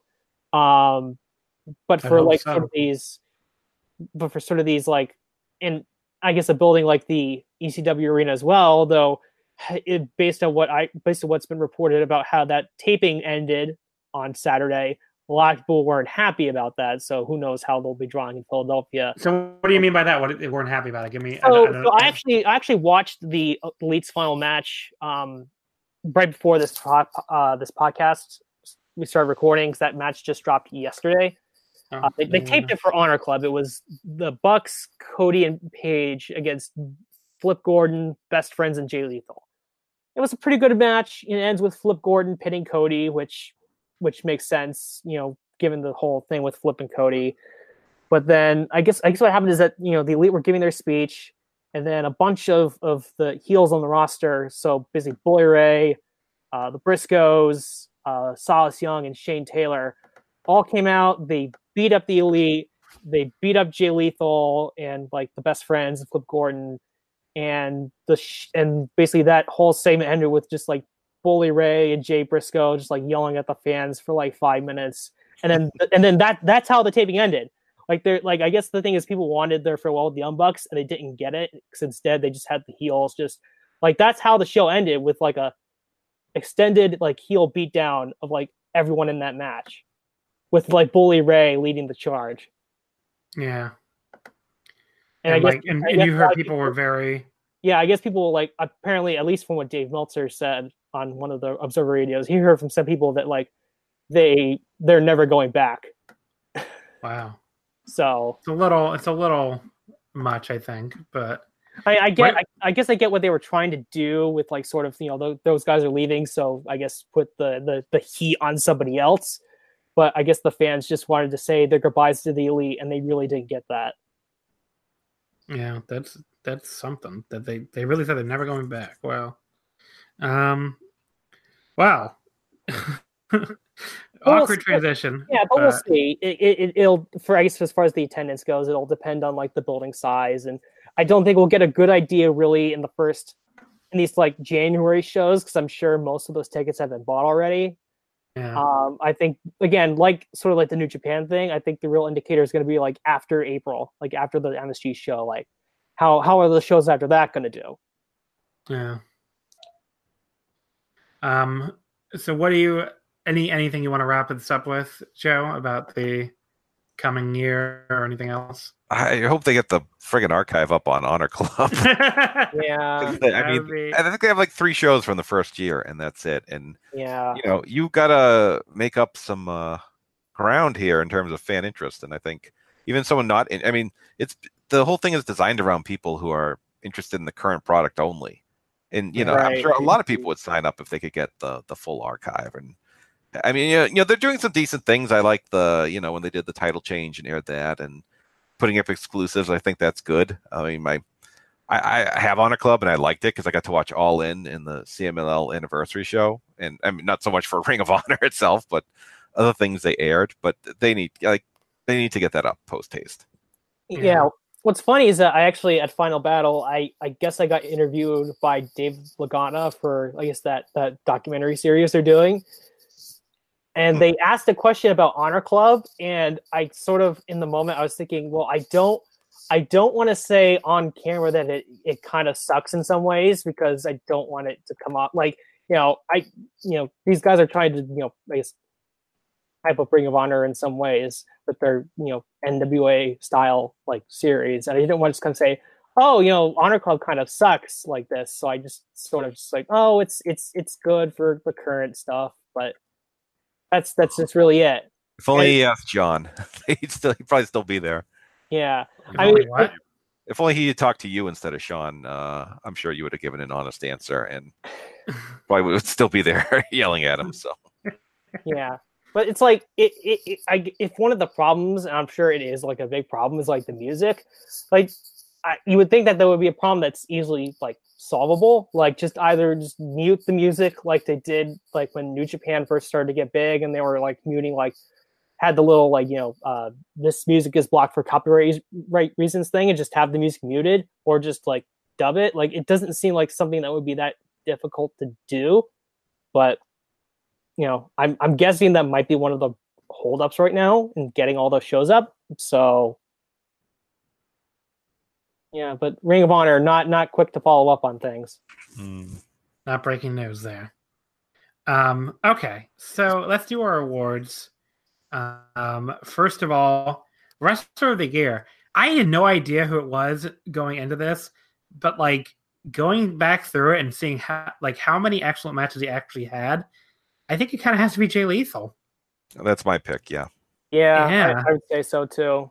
I mean, he would not stiff my overall list, but I think it kind of has to be him. Yeah, most of these awards that we're going to talk about really aren't going to sniff any like actual like observer awards aside from like maybe one, but I'd love to hear your one. That'd be interesting. well, it's a pretty obvious one. Oh, the Young Bucks. Yeah. Okay, yeah, I guess that's fair. Well, I usually don't even do tag team, but there you go, tag team of the year, Young Bucks. Most outstanding wrestler. Is there anybody like? I guess I would go with Lethal again because like when I did my top 5 match of the year list, like he was in almost a lot of them except for the only people that were in a lot of them too were like outsiders mostly. Maybe Hangman Page. Also, Yeah, I think Page had he had a real good year. Yeah. He had a lot of standout matches, like against Punishment Martinez, and obviously the match against Jeff Cobb on the last pay-per-view. So yeah, I think either maybe I'll go Page 1, Lethal 2, Gresham 3. I think.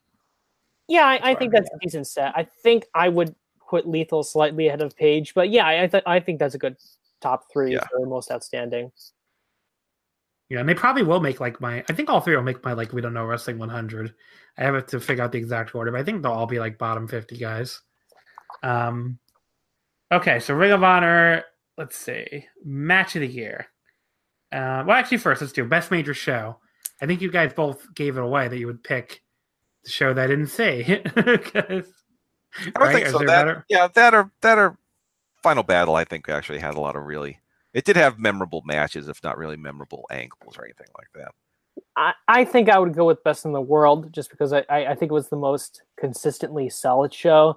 And I liked being at Final Battle, and there were a lot of matches on there I either just enjoyed or I thought were like awesome. But there was also a lot of stuff on there that kind of dragged the show down, especially since it was 4 hours. Yeah, so it felt like a WWE show. Yeah, Final or Best in the World really only had one match that was sort of like substandard. Everything else was either really like I don't think on that show when I reviewed it, I don't think I gave any match on that show like under 3 stars. So like everything on the undercard was like solid, and then as we discussed earlier, the top 3 or 4 matches, maybe discounting the main event because it wasn't as good as some of the other matches, but that like upper half of the card was very strong. And I guess I would go with the Anniversary Show, which isn't a show that I loved or anything, but like as far as like an undercard I didn't totally hate, and then a main event that was really good, I guess it would be that by default. I didn't see Best in the World, so Ring of Honor just didn't have any shows that really stood out for me overall. Okay, so match of the year list. You guys have a top 5, top 10? Yeah, I got like 5 off the top of my head. I got 5, and then I have a couple. We don't have to do a top 10 necessarily, but I could just throw in a couple other matches. All right, so who's your honorable mentions then, Sean? Go ahead. So I got a couple. I've got in no particular order. I have Adam Page and the Young Bucks versus the Briscoes at Punishment Martinez. This was a match that took place at that New York taping that took place in like June. It was actually a very good TV match, like an awesome TV match actually. No surprise that we talked about the Briscoes, sort of like I don't think they're sort of as like going downhill as people say. I just think that I would agree that they've had a subpar year, but I don't think they've had any really like, aside from like maybe the Machine Guns match that they had at the Anniversary Show, I don't think they've had anything like bad. It's just been a lot of like 3-ish star matches, 3.25 star matches, somewhere in that range. But it's interesting. It's gonna be interesting watching them next year because a lot of their best matches this year involved the Young Bucks. So I thought the year sucked. That's my opinion on it. But next up, so the rest of my honorable mentions got Jay Lethal versus Will Ospreay from Death Before Dishonor. I got the Jeff Cobb Adam Page match from Final Battle, and I got the SCU versus Flip Gordon and the Young Bucks ladder match for the 6-man tag titles from Super Card of Honor. Okay, so top 5. Joe, what do you have in 5th? 5, I have might be recency bias, but I have Page against Cobb from Final Battle because that match I thought it'd be good, but I was like jumping up and down in my living room watching that match. It was like just a great G1 match. Yes, yeah. And I have that 5th as well, and it was that was the only time the entire night where I just felt like I was like I don't know at a like you said a G1 show. It was just like it felt like a great like New Japan style match. So that's Great, really, really awesome match. Really great power match. That's my 5th place as well. What do you have, Sean? All right. So basically everything in my top 5 that I'm going to list off as we go through is going to be basically right at 4.5 stars. But my 5th match is the Iron Man match, Jay Lethal versus Jonathan Gresham for the world title. For people who want to go back and watch it, it's ROH TV episode 364, which aired on September 7th, for those of you who want to go back and watch it. Joe, what's your 4th? I had the 30-man Iron Man match, the Lethal Gresham one. And I have Jay Lethal versus Dalton Castle from the anniversary show as my 4th place. What do you have as 4th, Sean? I have the Briscoes versus the Young Bucks for the World Tag Team titles from Best in the World. 3rd place, Joe? 3rd place, I had Ospreay and Lethal from whatever the hell that show was. Yeah, Death Before Dishonor. Thank you. 3rd place, I have Lethal and Gresham in the Iron Man match. Sean, what do you have 3rd? I have the Ladder War from this past Friday, as we record this past Friday. SCU, Briscoes, Young Bucks, Ladder War 7 for the World Tag Team titles. Joe, what do you have 2nd? I had Paige and Ibushi from Supercard of Honor. 2nd, I have Lethal and Ospreay from Death Before Dishonor. And Sean, go ahead. Then I also have Paige versus Ibushi from Supercard of Honor as 2nd. Okay, well that's easy. That's my number 1. Ibushi and Paige from Supercard of Honor. So I thought that was just outstanding, and it was really back and forth for me. Like really, any of the top 5, they were all separated. Well, like 4 on the 5th. So the top 4 were all separated by like a quarter star. So I went like 4.5 on the top 3, and like 4.25 on Lethal Castle. But any of these 3 could have won. They were all really good matches. So there were at least some really good singles matches in New Japan or Ring of Honor this year. So that's good, I guess. Joe, what do you have as your 1st? I had Lethal and Castle from the anniversary show. We all had like a lot of the same matches, you and I especially. Sean, what do you have 1st? And I also had Castle versus Lethal from the anniversary show. So Joe and I had the same top 2. Yeah, and I had it 4th, so it's not like I didn't have it on my list too. But yeah, a lot of the same matches. So definitely check those out if you missed any of them. Nothing that really came close to cracking my overall top 10. I don't know if you guys feel the same way, but not really. No. I mean, if I put a Ring of Honor match on there, it'll probably be Castle Lethal, and it might be as like that 10th spot just to put a Ring of Honor match on there maybe. But I got so many like New Japan matches that I really enjoyed this year that it's gonna be tough to put any Ring of Honor on there. Yeah, I guess you feel the same way, Joe. Yeah, exactly. Yeah, I probably wouldn't sniff the top 20, but I don't know. Yeah. Maybe top 20. I don't know, probably not even top 20. But yeah, so that was our Ring of Honor awards. Let's move into your questions. So we have a lot of questions, or not a lot, but a bunch of questions. Skylar, a regular listener, regular questioner. How is it possible, and former guest, I should say too, how is it possible that MLW scooped Ring of Honor on pushing Rush as a single star when ROH is literally partnered with CMLL? Or I should say Roosh, I guess. Yeah, I mean, Ring of Honor and CMLL don't really have an open communication here. Like, Ring of Honor just had some guys come up for for appearances, and maybe it's Guerrero Maya and Stuka, or they're not looking like, ooh, Rush is a popular guy, we can build a company around him. Where MLW, they're all in on lucha guys. I think they go right to Roosh and not the Office. So, they're prepared to kind of make him kind of a centerpiece, where Ring of Honor is not really in that position. And I'm sure the fact that MLW has LA Park as well sort of sweetens the pot for Roosh, since that, that's a feud that's been going on for a while, and they're obviously doing that match on Mania weekend. So I'm sure that was a consideration for Roosh as well, in sort of a way that he could continue his feud with LA Park in the US. So I'm not sure if ROH is going to book LA Park ever. But okay, so there's your answer there. At Concrete 1992, Matt Taven, why?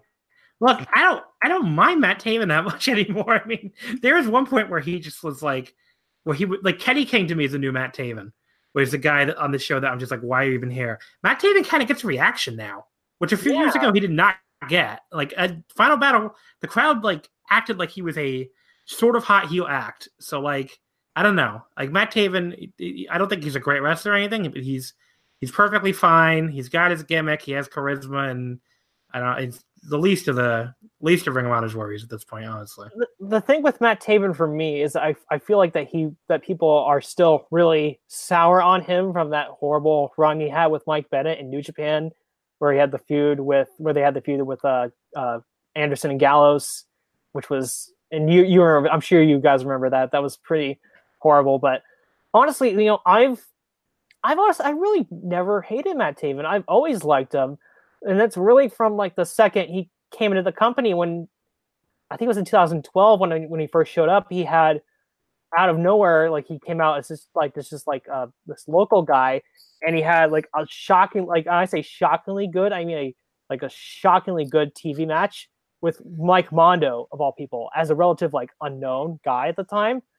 And I don't know, like ever since then, like at least in Ring of Honor, I've never really had a problem with him. I think he's not a great wrestler. He's not a very good wrestler. He's a good wrestler. I think he's a good sort of mid-card act who's good for your like the TV title, tag title scene is sort of perfect for him.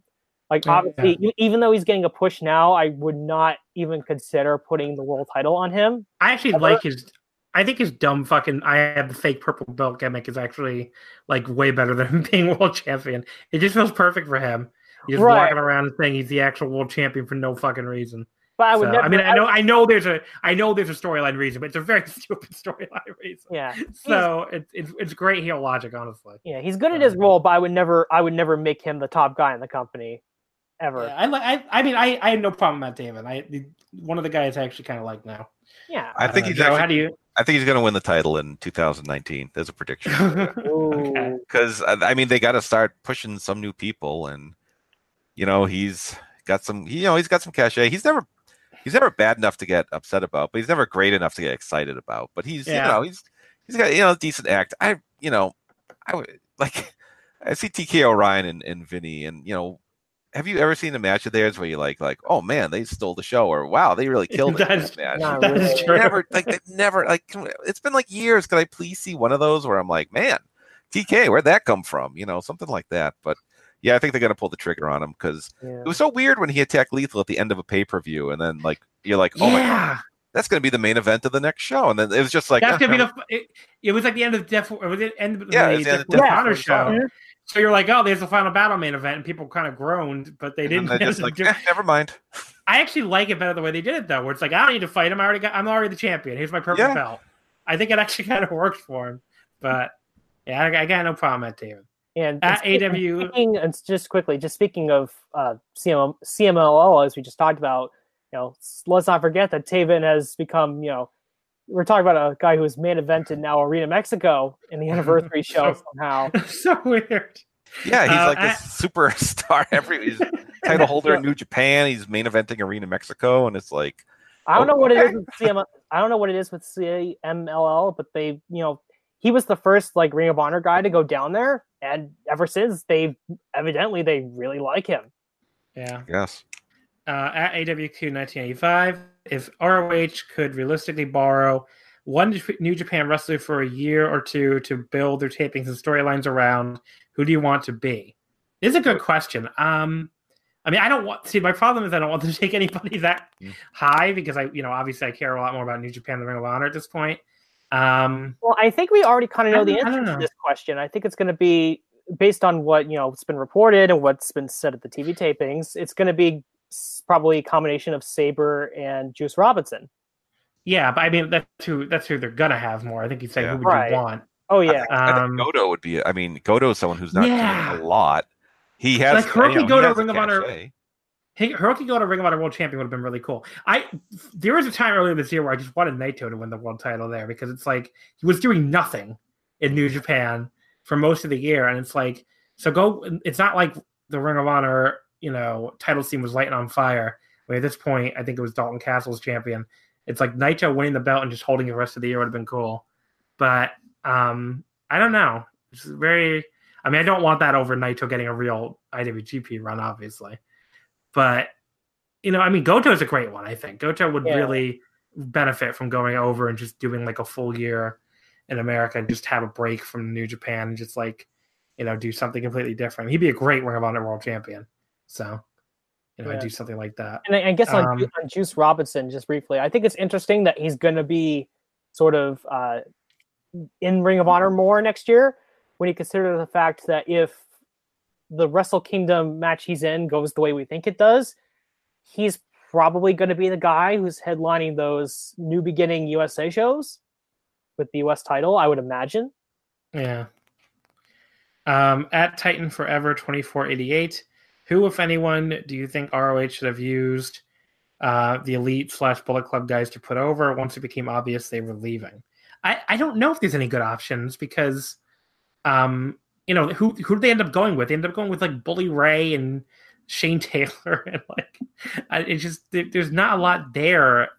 Like this roster, the answer is they need to sign all these fucking people that they've been signing 6 months ago at least, and let them come in and beat the fucking Elite guys up.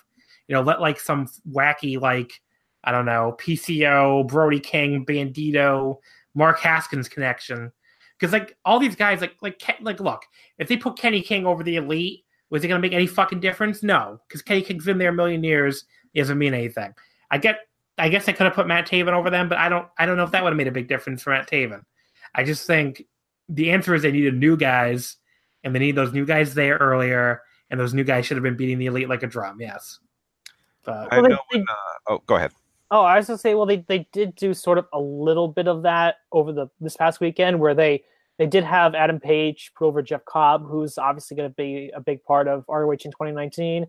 And in that match that I mentioned earlier that was shown on Honor Club for the Elite's final match, they did have Flip Gordon, pin Cody in that match. But as far as on the main pay-per-view, with the rest of the Elite guys, it was, the Young Bucks and Cody putting over guys who have been there, who aren't new talents to Ring of Honor. They're putting over the Briscoes and Jay Lethal. Yeah, I know when War Machine left their final match, the Coast to Coast had done an angle where if they didn't win their next match, they were going to break up, and it was against War Machine. And it was a decent story, and they actually beat War Machine. They had the big upset, and they weren't any more over than they were before. So it's not you can't have the Young Bucks lose to Coast. It's just not going to make a difference. And they might be leaving too because there are some other undercard guys who are free agents. I know Beer City Bruiser is a free agent next year. I know LSG who's one half of Coast to Coast, has said that he's a free agent next year as well. So it's not just the Elite guys who are leaving in the SCU. I mean, you got the potential that some of your undercard guys could be going out too. Yeah. But okay, so at Wrestling Ratings, over under for ROH dates next year for the Bucks. I'm gonna say under. I think maybe there's a chance they do 1 or 2, but I think there's a strong chance they do 0. So this under obviously gives me that, but I think if they do show up, maybe it's only a couple times. I'll take the 0. Yeah. Yeah. I wouldn't put it past them to show up maybe once, depending on how the All Elite thing goes. But yeah, I guess I would say for now, them showing up again is less likely than them not showing back up again. Yeah. At MC Levy 76, why is Brian Malonis a thing? Seriously, why? I don't know. He was in one of those prospect tournaments, right? Yeah. I guess that's your answer. Yeah, he's not great, but it's not like he's world champion or anything like that. He's in a very low position on the cards. So, he was in a fun dark match in Final Battle, honestly. Yeah. So I can't really the three-way tag I think was my third favorite match of the show. Yeah. So it's like they should put that match in the pay-per-view, realistically. Yeah. I mean, the best friends were so over. I was they were just really that started the theme of the night to where I felt like if you're on New Japan, you were very over. At RBX 2000, is there a champion in wrestling with a bigger talent interest ratio than Jay Lethal? He's really good, but I could not give less of a shit about his run on top. I think we talked a lot about this. This is kind of how I feel, where I think I was stunned when I went back through the year, and I'm like, wow, he was in a lot of really good matches I actually really liked, but he still just feels like nothing to me as champion. So it's a very weird contrast. I don't really disagree. I don't know if you guys have any thoughts on this, but yeah, Yeah, we Yeah, kind I of. got it, yeah. At Travis Zick, ROH is screwed, right? I don't know if they're screwed. I mean, as long as they have Sinclair and Sinclair wants the cheap programming, I guess they're going to exist.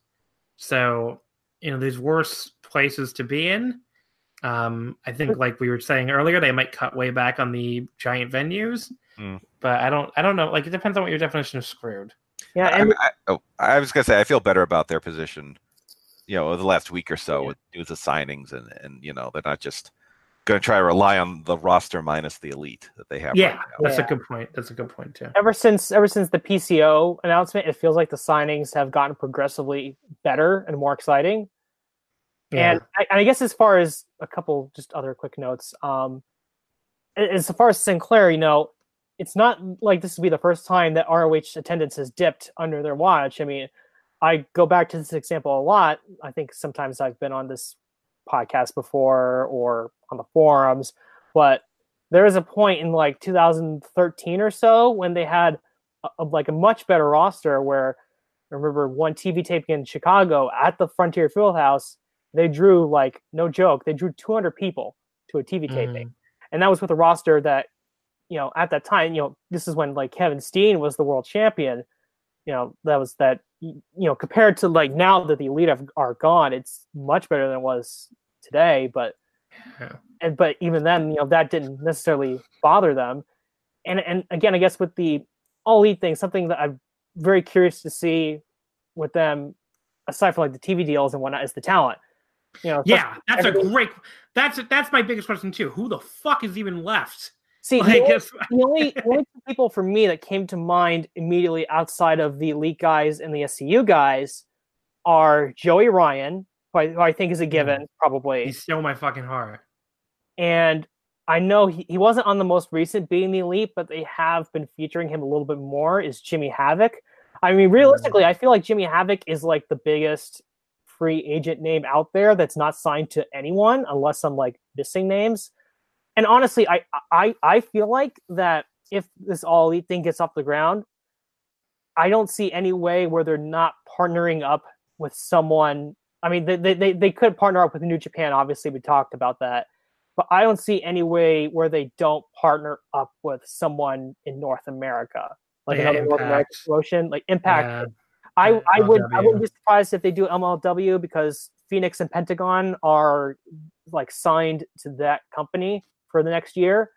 So it's going to be interesting because like there's like realistically there's like nobody. I've been racking my brain trying to think of this since there's going to be since it became clear this direction of like maybe 10 guys, and like the rest of the roster that they could potentially use, like say they work with MLW and Impact, for instance, like a lot of those guys are signed to MLW and Impact.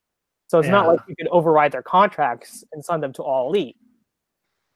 I just don't know who the fuck is left. Like that's what it comes down to. It's like these, especially after like Bandito is a guy I would have said is like a great target for them, and he's already gone.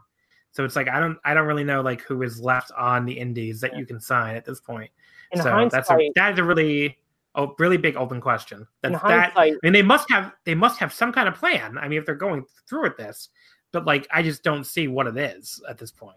In hindsight, I guess the news of that coming out really hurt them, because that's what really, if you want to look at it, the news of the All Elite thing coming out as being a potential thing is really sort of what was a big trigger for all of this craziness with the signings that's happened in the last month or two. Yeah. So I don't know what the deal is. It's very interesting to me, and I just like you have to run matches other than the SCU against the Elite. Like that's really all it feels like that's all they have at this point. So I don't know. I mean, I just thought about like, are they going to go after CM Punk? I mean, obviously that'd be a big name that they could, if they want to pay a lot of money and get even more interest immediately. But I don't think the top name people are going to be a big problem, especially if they have Kenny. I just think like filling out a roster is going to be, and like putting on full shows is the big problem for them. Honestly, so, I would, if I were them, I would try to target sort of lower card WWE people who they're really not doing anything with. Someone like, maybe not as main eventers, but someone like Tyler Breeze is someone who I would pick up. Yeah, but these people are under contract. Right. Yeah. And the part of the problem is like, I feel like that nobody really knows how long all of these people in WWE are under contracts. Yeah. Like we know that like the only ones that I know of anyway are like the fact that, you know, you got the New Japan guys who signed 3 years ago have their deals coming up soon. And then Kevin Owens is the only other one that I know of, and he re-signed for 5 years because he doesn't want to go back in the Indies ever again. Joe, do you have any thoughts on this? Like where the hell the All Elite roster is going to come from? So, yeah, I mean, they have to have some kind of plan to go through it. I mean, they have to know they have to fill up their cards somehow. I don't know how that's going to be, but I assume they have some idea. Yeah, you'd think so. Wait, what it is though, I can't say it at this point. Maybe it is like Sean's partnership idea. So before I get to the last two questions, I just thought of a question I'd like to ask both of you, since you're on both shows. Which year did you like better overall for Ring of Honor, 2017 or 2018? I think with 2017, it did have one match that peaked higher than some of the stuff this year. And that was the Hardys Young Bucks ladder match from Mania weekend in 2017. Other than that, I honestly think it was sort of the 2 years sort of mirrored each other. Yeah. Again, it's sort of the sense like I mentioned earlier, where, you know, the similar story where the hardcore fans, like in our circle, aren't that into the product, but at the same time, the product continued to grow with the Elite being there, becoming bigger and bigger and bigger, and they shattered their attendance record again, and they sold more tickets than ever before. I guess the product-wise, I don't think anything really changed that much. I think the only difference for me this year is that I might not have a vanity ROH match to put on my top 10 list for the matches, the Voices of Wrestling match of the year poll at the end of the year. Whereas this year, there's not that like there were a lot of great matches this year, but there wasn't just anything like obviously stand out that would be worthy of a top 10 list, unless like you only watch a certain number of promotions and you don't watch sort of the more hyped up stuff from like New Japan or other places where the match quality is peaking much higher. What do you think, Joe? Yeah, they kind of run together for me. I think this year was kind of a bit more stable. They didn't really have those big talent losses. You know, they had Punishment Martinez, but they brought in Jeff Cobb, so it was kind of a little bit of an upgrade, I'd say. I think the higher end stuff was a bit better than last year, so I'd give us, I guess, a slight edge to this year. And that's pretty much how I feel too. There were more like title matches I liked this year. Just I think, you know, the Cody reign last year really wasn't. Yeah. So yeah, I think I would give a slight edge to this year. So Aaron Taub, friend of the show, I'm going to pronounce his name correctly this time. He's asking, do you think ROH will be better or worse in 2019 than it was this year? I'd see better or worse, like subjectively for my enjoyment, probably slightly better. Like I think the people they're bringing in, I'm more interested in than the people that have left, with the possible exception of Paige. And I'm just interested to see what the hell they do. If they get more dates on Juice and Zach, I mean, that's two guys I like better than the entire Ring of Honor roster. So I would say maybe I would predict better for me personally, but your mileage may vary, listener. If you really love the Young Bucks, then I can see it definitely being worse for you personally. And anyone else have a pick on this? I guess it depends on the creative they have for these new characters. If it's uninspired, then the whole year probably won't work. But if if there's a spark and there's a freshness about it and the crowd hangs in there, it could be a pretty good year. I mean, I think it'll be certainly the most interesting year Ring of Honor's had in a while. Whether that's good or bad remains to be seen. They're not going to have Being the Elite to run angles for them anymore either. Like their biggest match of the year this year was off of Being the Elite. I mean, Kenny and Cody, that was a Being the Elite / New Japan angle. So that is interesting. In some ways, even though it's not quite as ridiculous, it sort of reminds me of when the Hardys left Impact, where I think for that like sort of several month period, they had been really leaning into like the Hardy stuff, and that had become such a big part of the show. And then they just, when they left, that, really changed what the promotion was. And I guess as far as the in-ring stuff is concerned, I'm not even though he is a big star and he's very talented outside of the ring, I'm not exactly gonna miss Cody. Like I'm happy with him not being there anymore. The understatement of the fucking century. And again, like he's someone who I feel like, because he's so good with everything else, that I feel like if he was just like a marginally better wrestler in the ring, like he would be like the total package, possibly. Not Lex Luger, though. No, not Lex Luger. But I think, people like the Young Bucks and Adam Page are obviously big, draws for Ring of Honor. But for most people, they're going to lose great wrestlers too.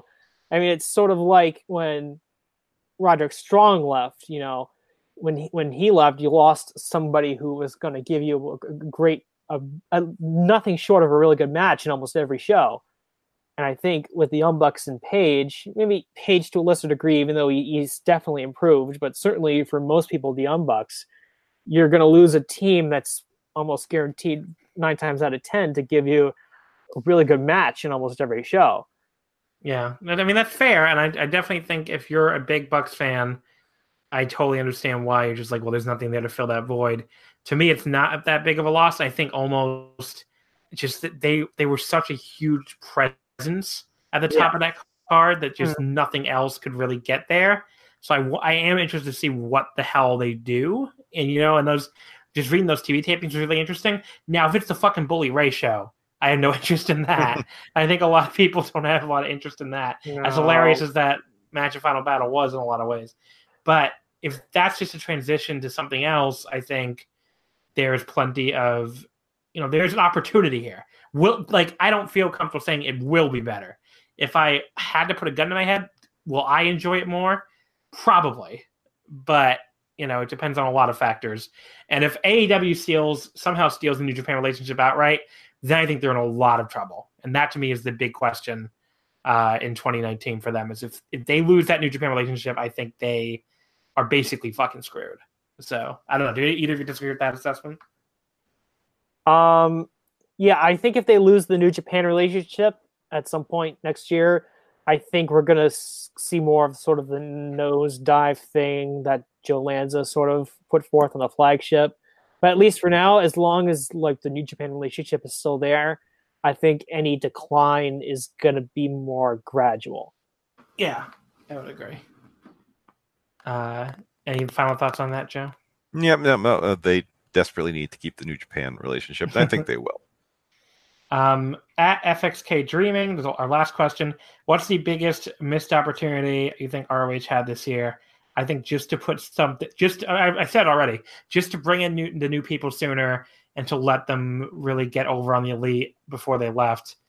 I think if Bandito was out there having like incredible matches with the Young Bucks for the past like 3 or 4 months, I think it would have gone a long way. So I think MLW really wreaked a lot of havoc because they scooped up a lot of guys who are out there, guys like an MJF or, anyone who got kind of any kind of notoriety, like Marco Stunt, they'd bring him in, or LA Park. And they just kind of, have a lot of these guys locked up that, could have been really useful in Ring of Honor. What do you think, Sean? I totally agree. I think the presence of MLW has sort of, I guess, upset things in certain ways, whereas if they were not where they are now, or if they just weren't around at this point, I think it would be a little easier for Ring of Honor to just restock the talent pool. But with them being there, it not only creates problems for Ring of Honor, but also I'm sure if MLW was not around, it would be easier for All Elite to sign people. But yes, just them being where they are right now, I think is and again, sort of how like All Elite, the news about that coming out sort of led to this triggering of all these signings, I think. But I want to be clear though. If Ring of Honor was doing what they should have been doing for the past few years, instead of playing fucking Brutal Bob fuck around, then MLW wouldn't have all these people to sign because they would have been signed already. Yeah. So and that's still Ring of Honor's failing. And that is their biggest failing. Just over the years, not recruiting anybody. Yeah, and that's part of the problem too.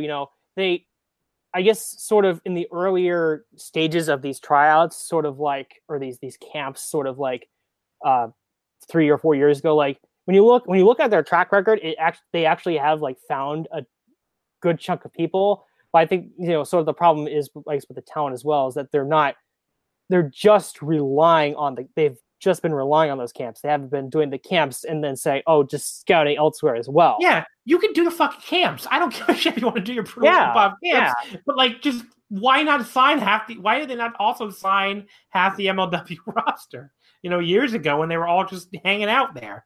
It's very bizarre. To me, it says basically Ring of Honor had like an X amount of money they're going to spend on talent, and they were not going to do anything until the Young Bucks, and Cody and Paige came off the books. So, which is just really short-sighted on Sinclair's part. Absolutely. All right, so that will wrap things up. Went a little bit longer than I expected, but I think we had a good time here. Thank you both for coming on. Joe and Sean, you have anything you want to plug? I guess start with you, Joe. Twitter is joegagny.com. I do the 5-star match game here. Hopefully we'll have another episode out soon. I just gotta, write it and record it, and that's all. And I'm probably going to do another prediction show. I did last year. I had people send in predictions. We're going to review what people thought would happen in 2018, whether it did or not. There were some good prognosticators out there.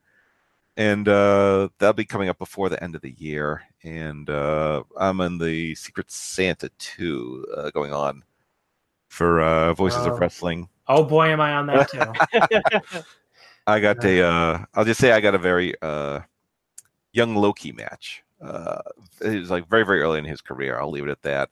Oh, and also at PW Torch, the annual draft show is coming up with myself, Alan, Joe Lanza, and Rich Craich. And this was a little different for me because I was actually unavailable. I kind of got called away. I could not participate in the draft, but I put together a show based on who was left over. We did the Indies from 2004 to 2008.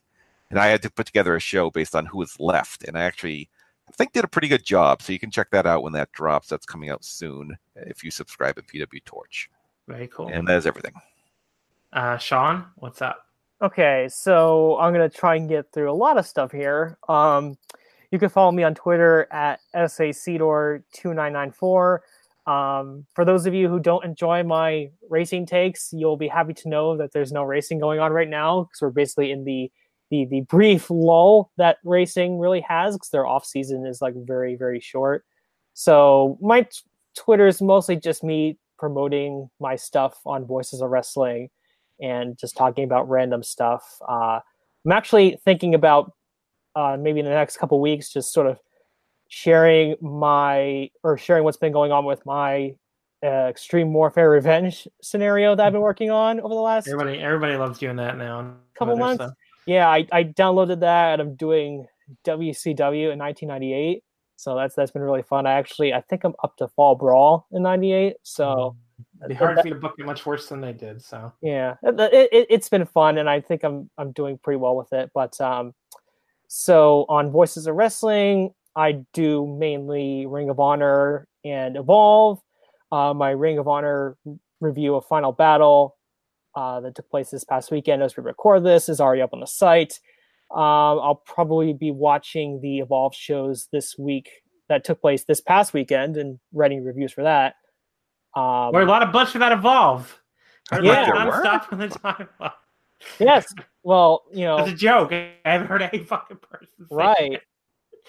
But part of it too is that for Ring of Honor and Evolve, I also get paid to write recaps for those shows because I also do work for Fighting Spirit magazine. No, that's cool, dude. I'm just saying, like, I wanted to point that out because a lot of people said this NXT Junior thing is gonna be great, and it's like, right. Well, regardless, it's been a month and nobody cares. So. Right.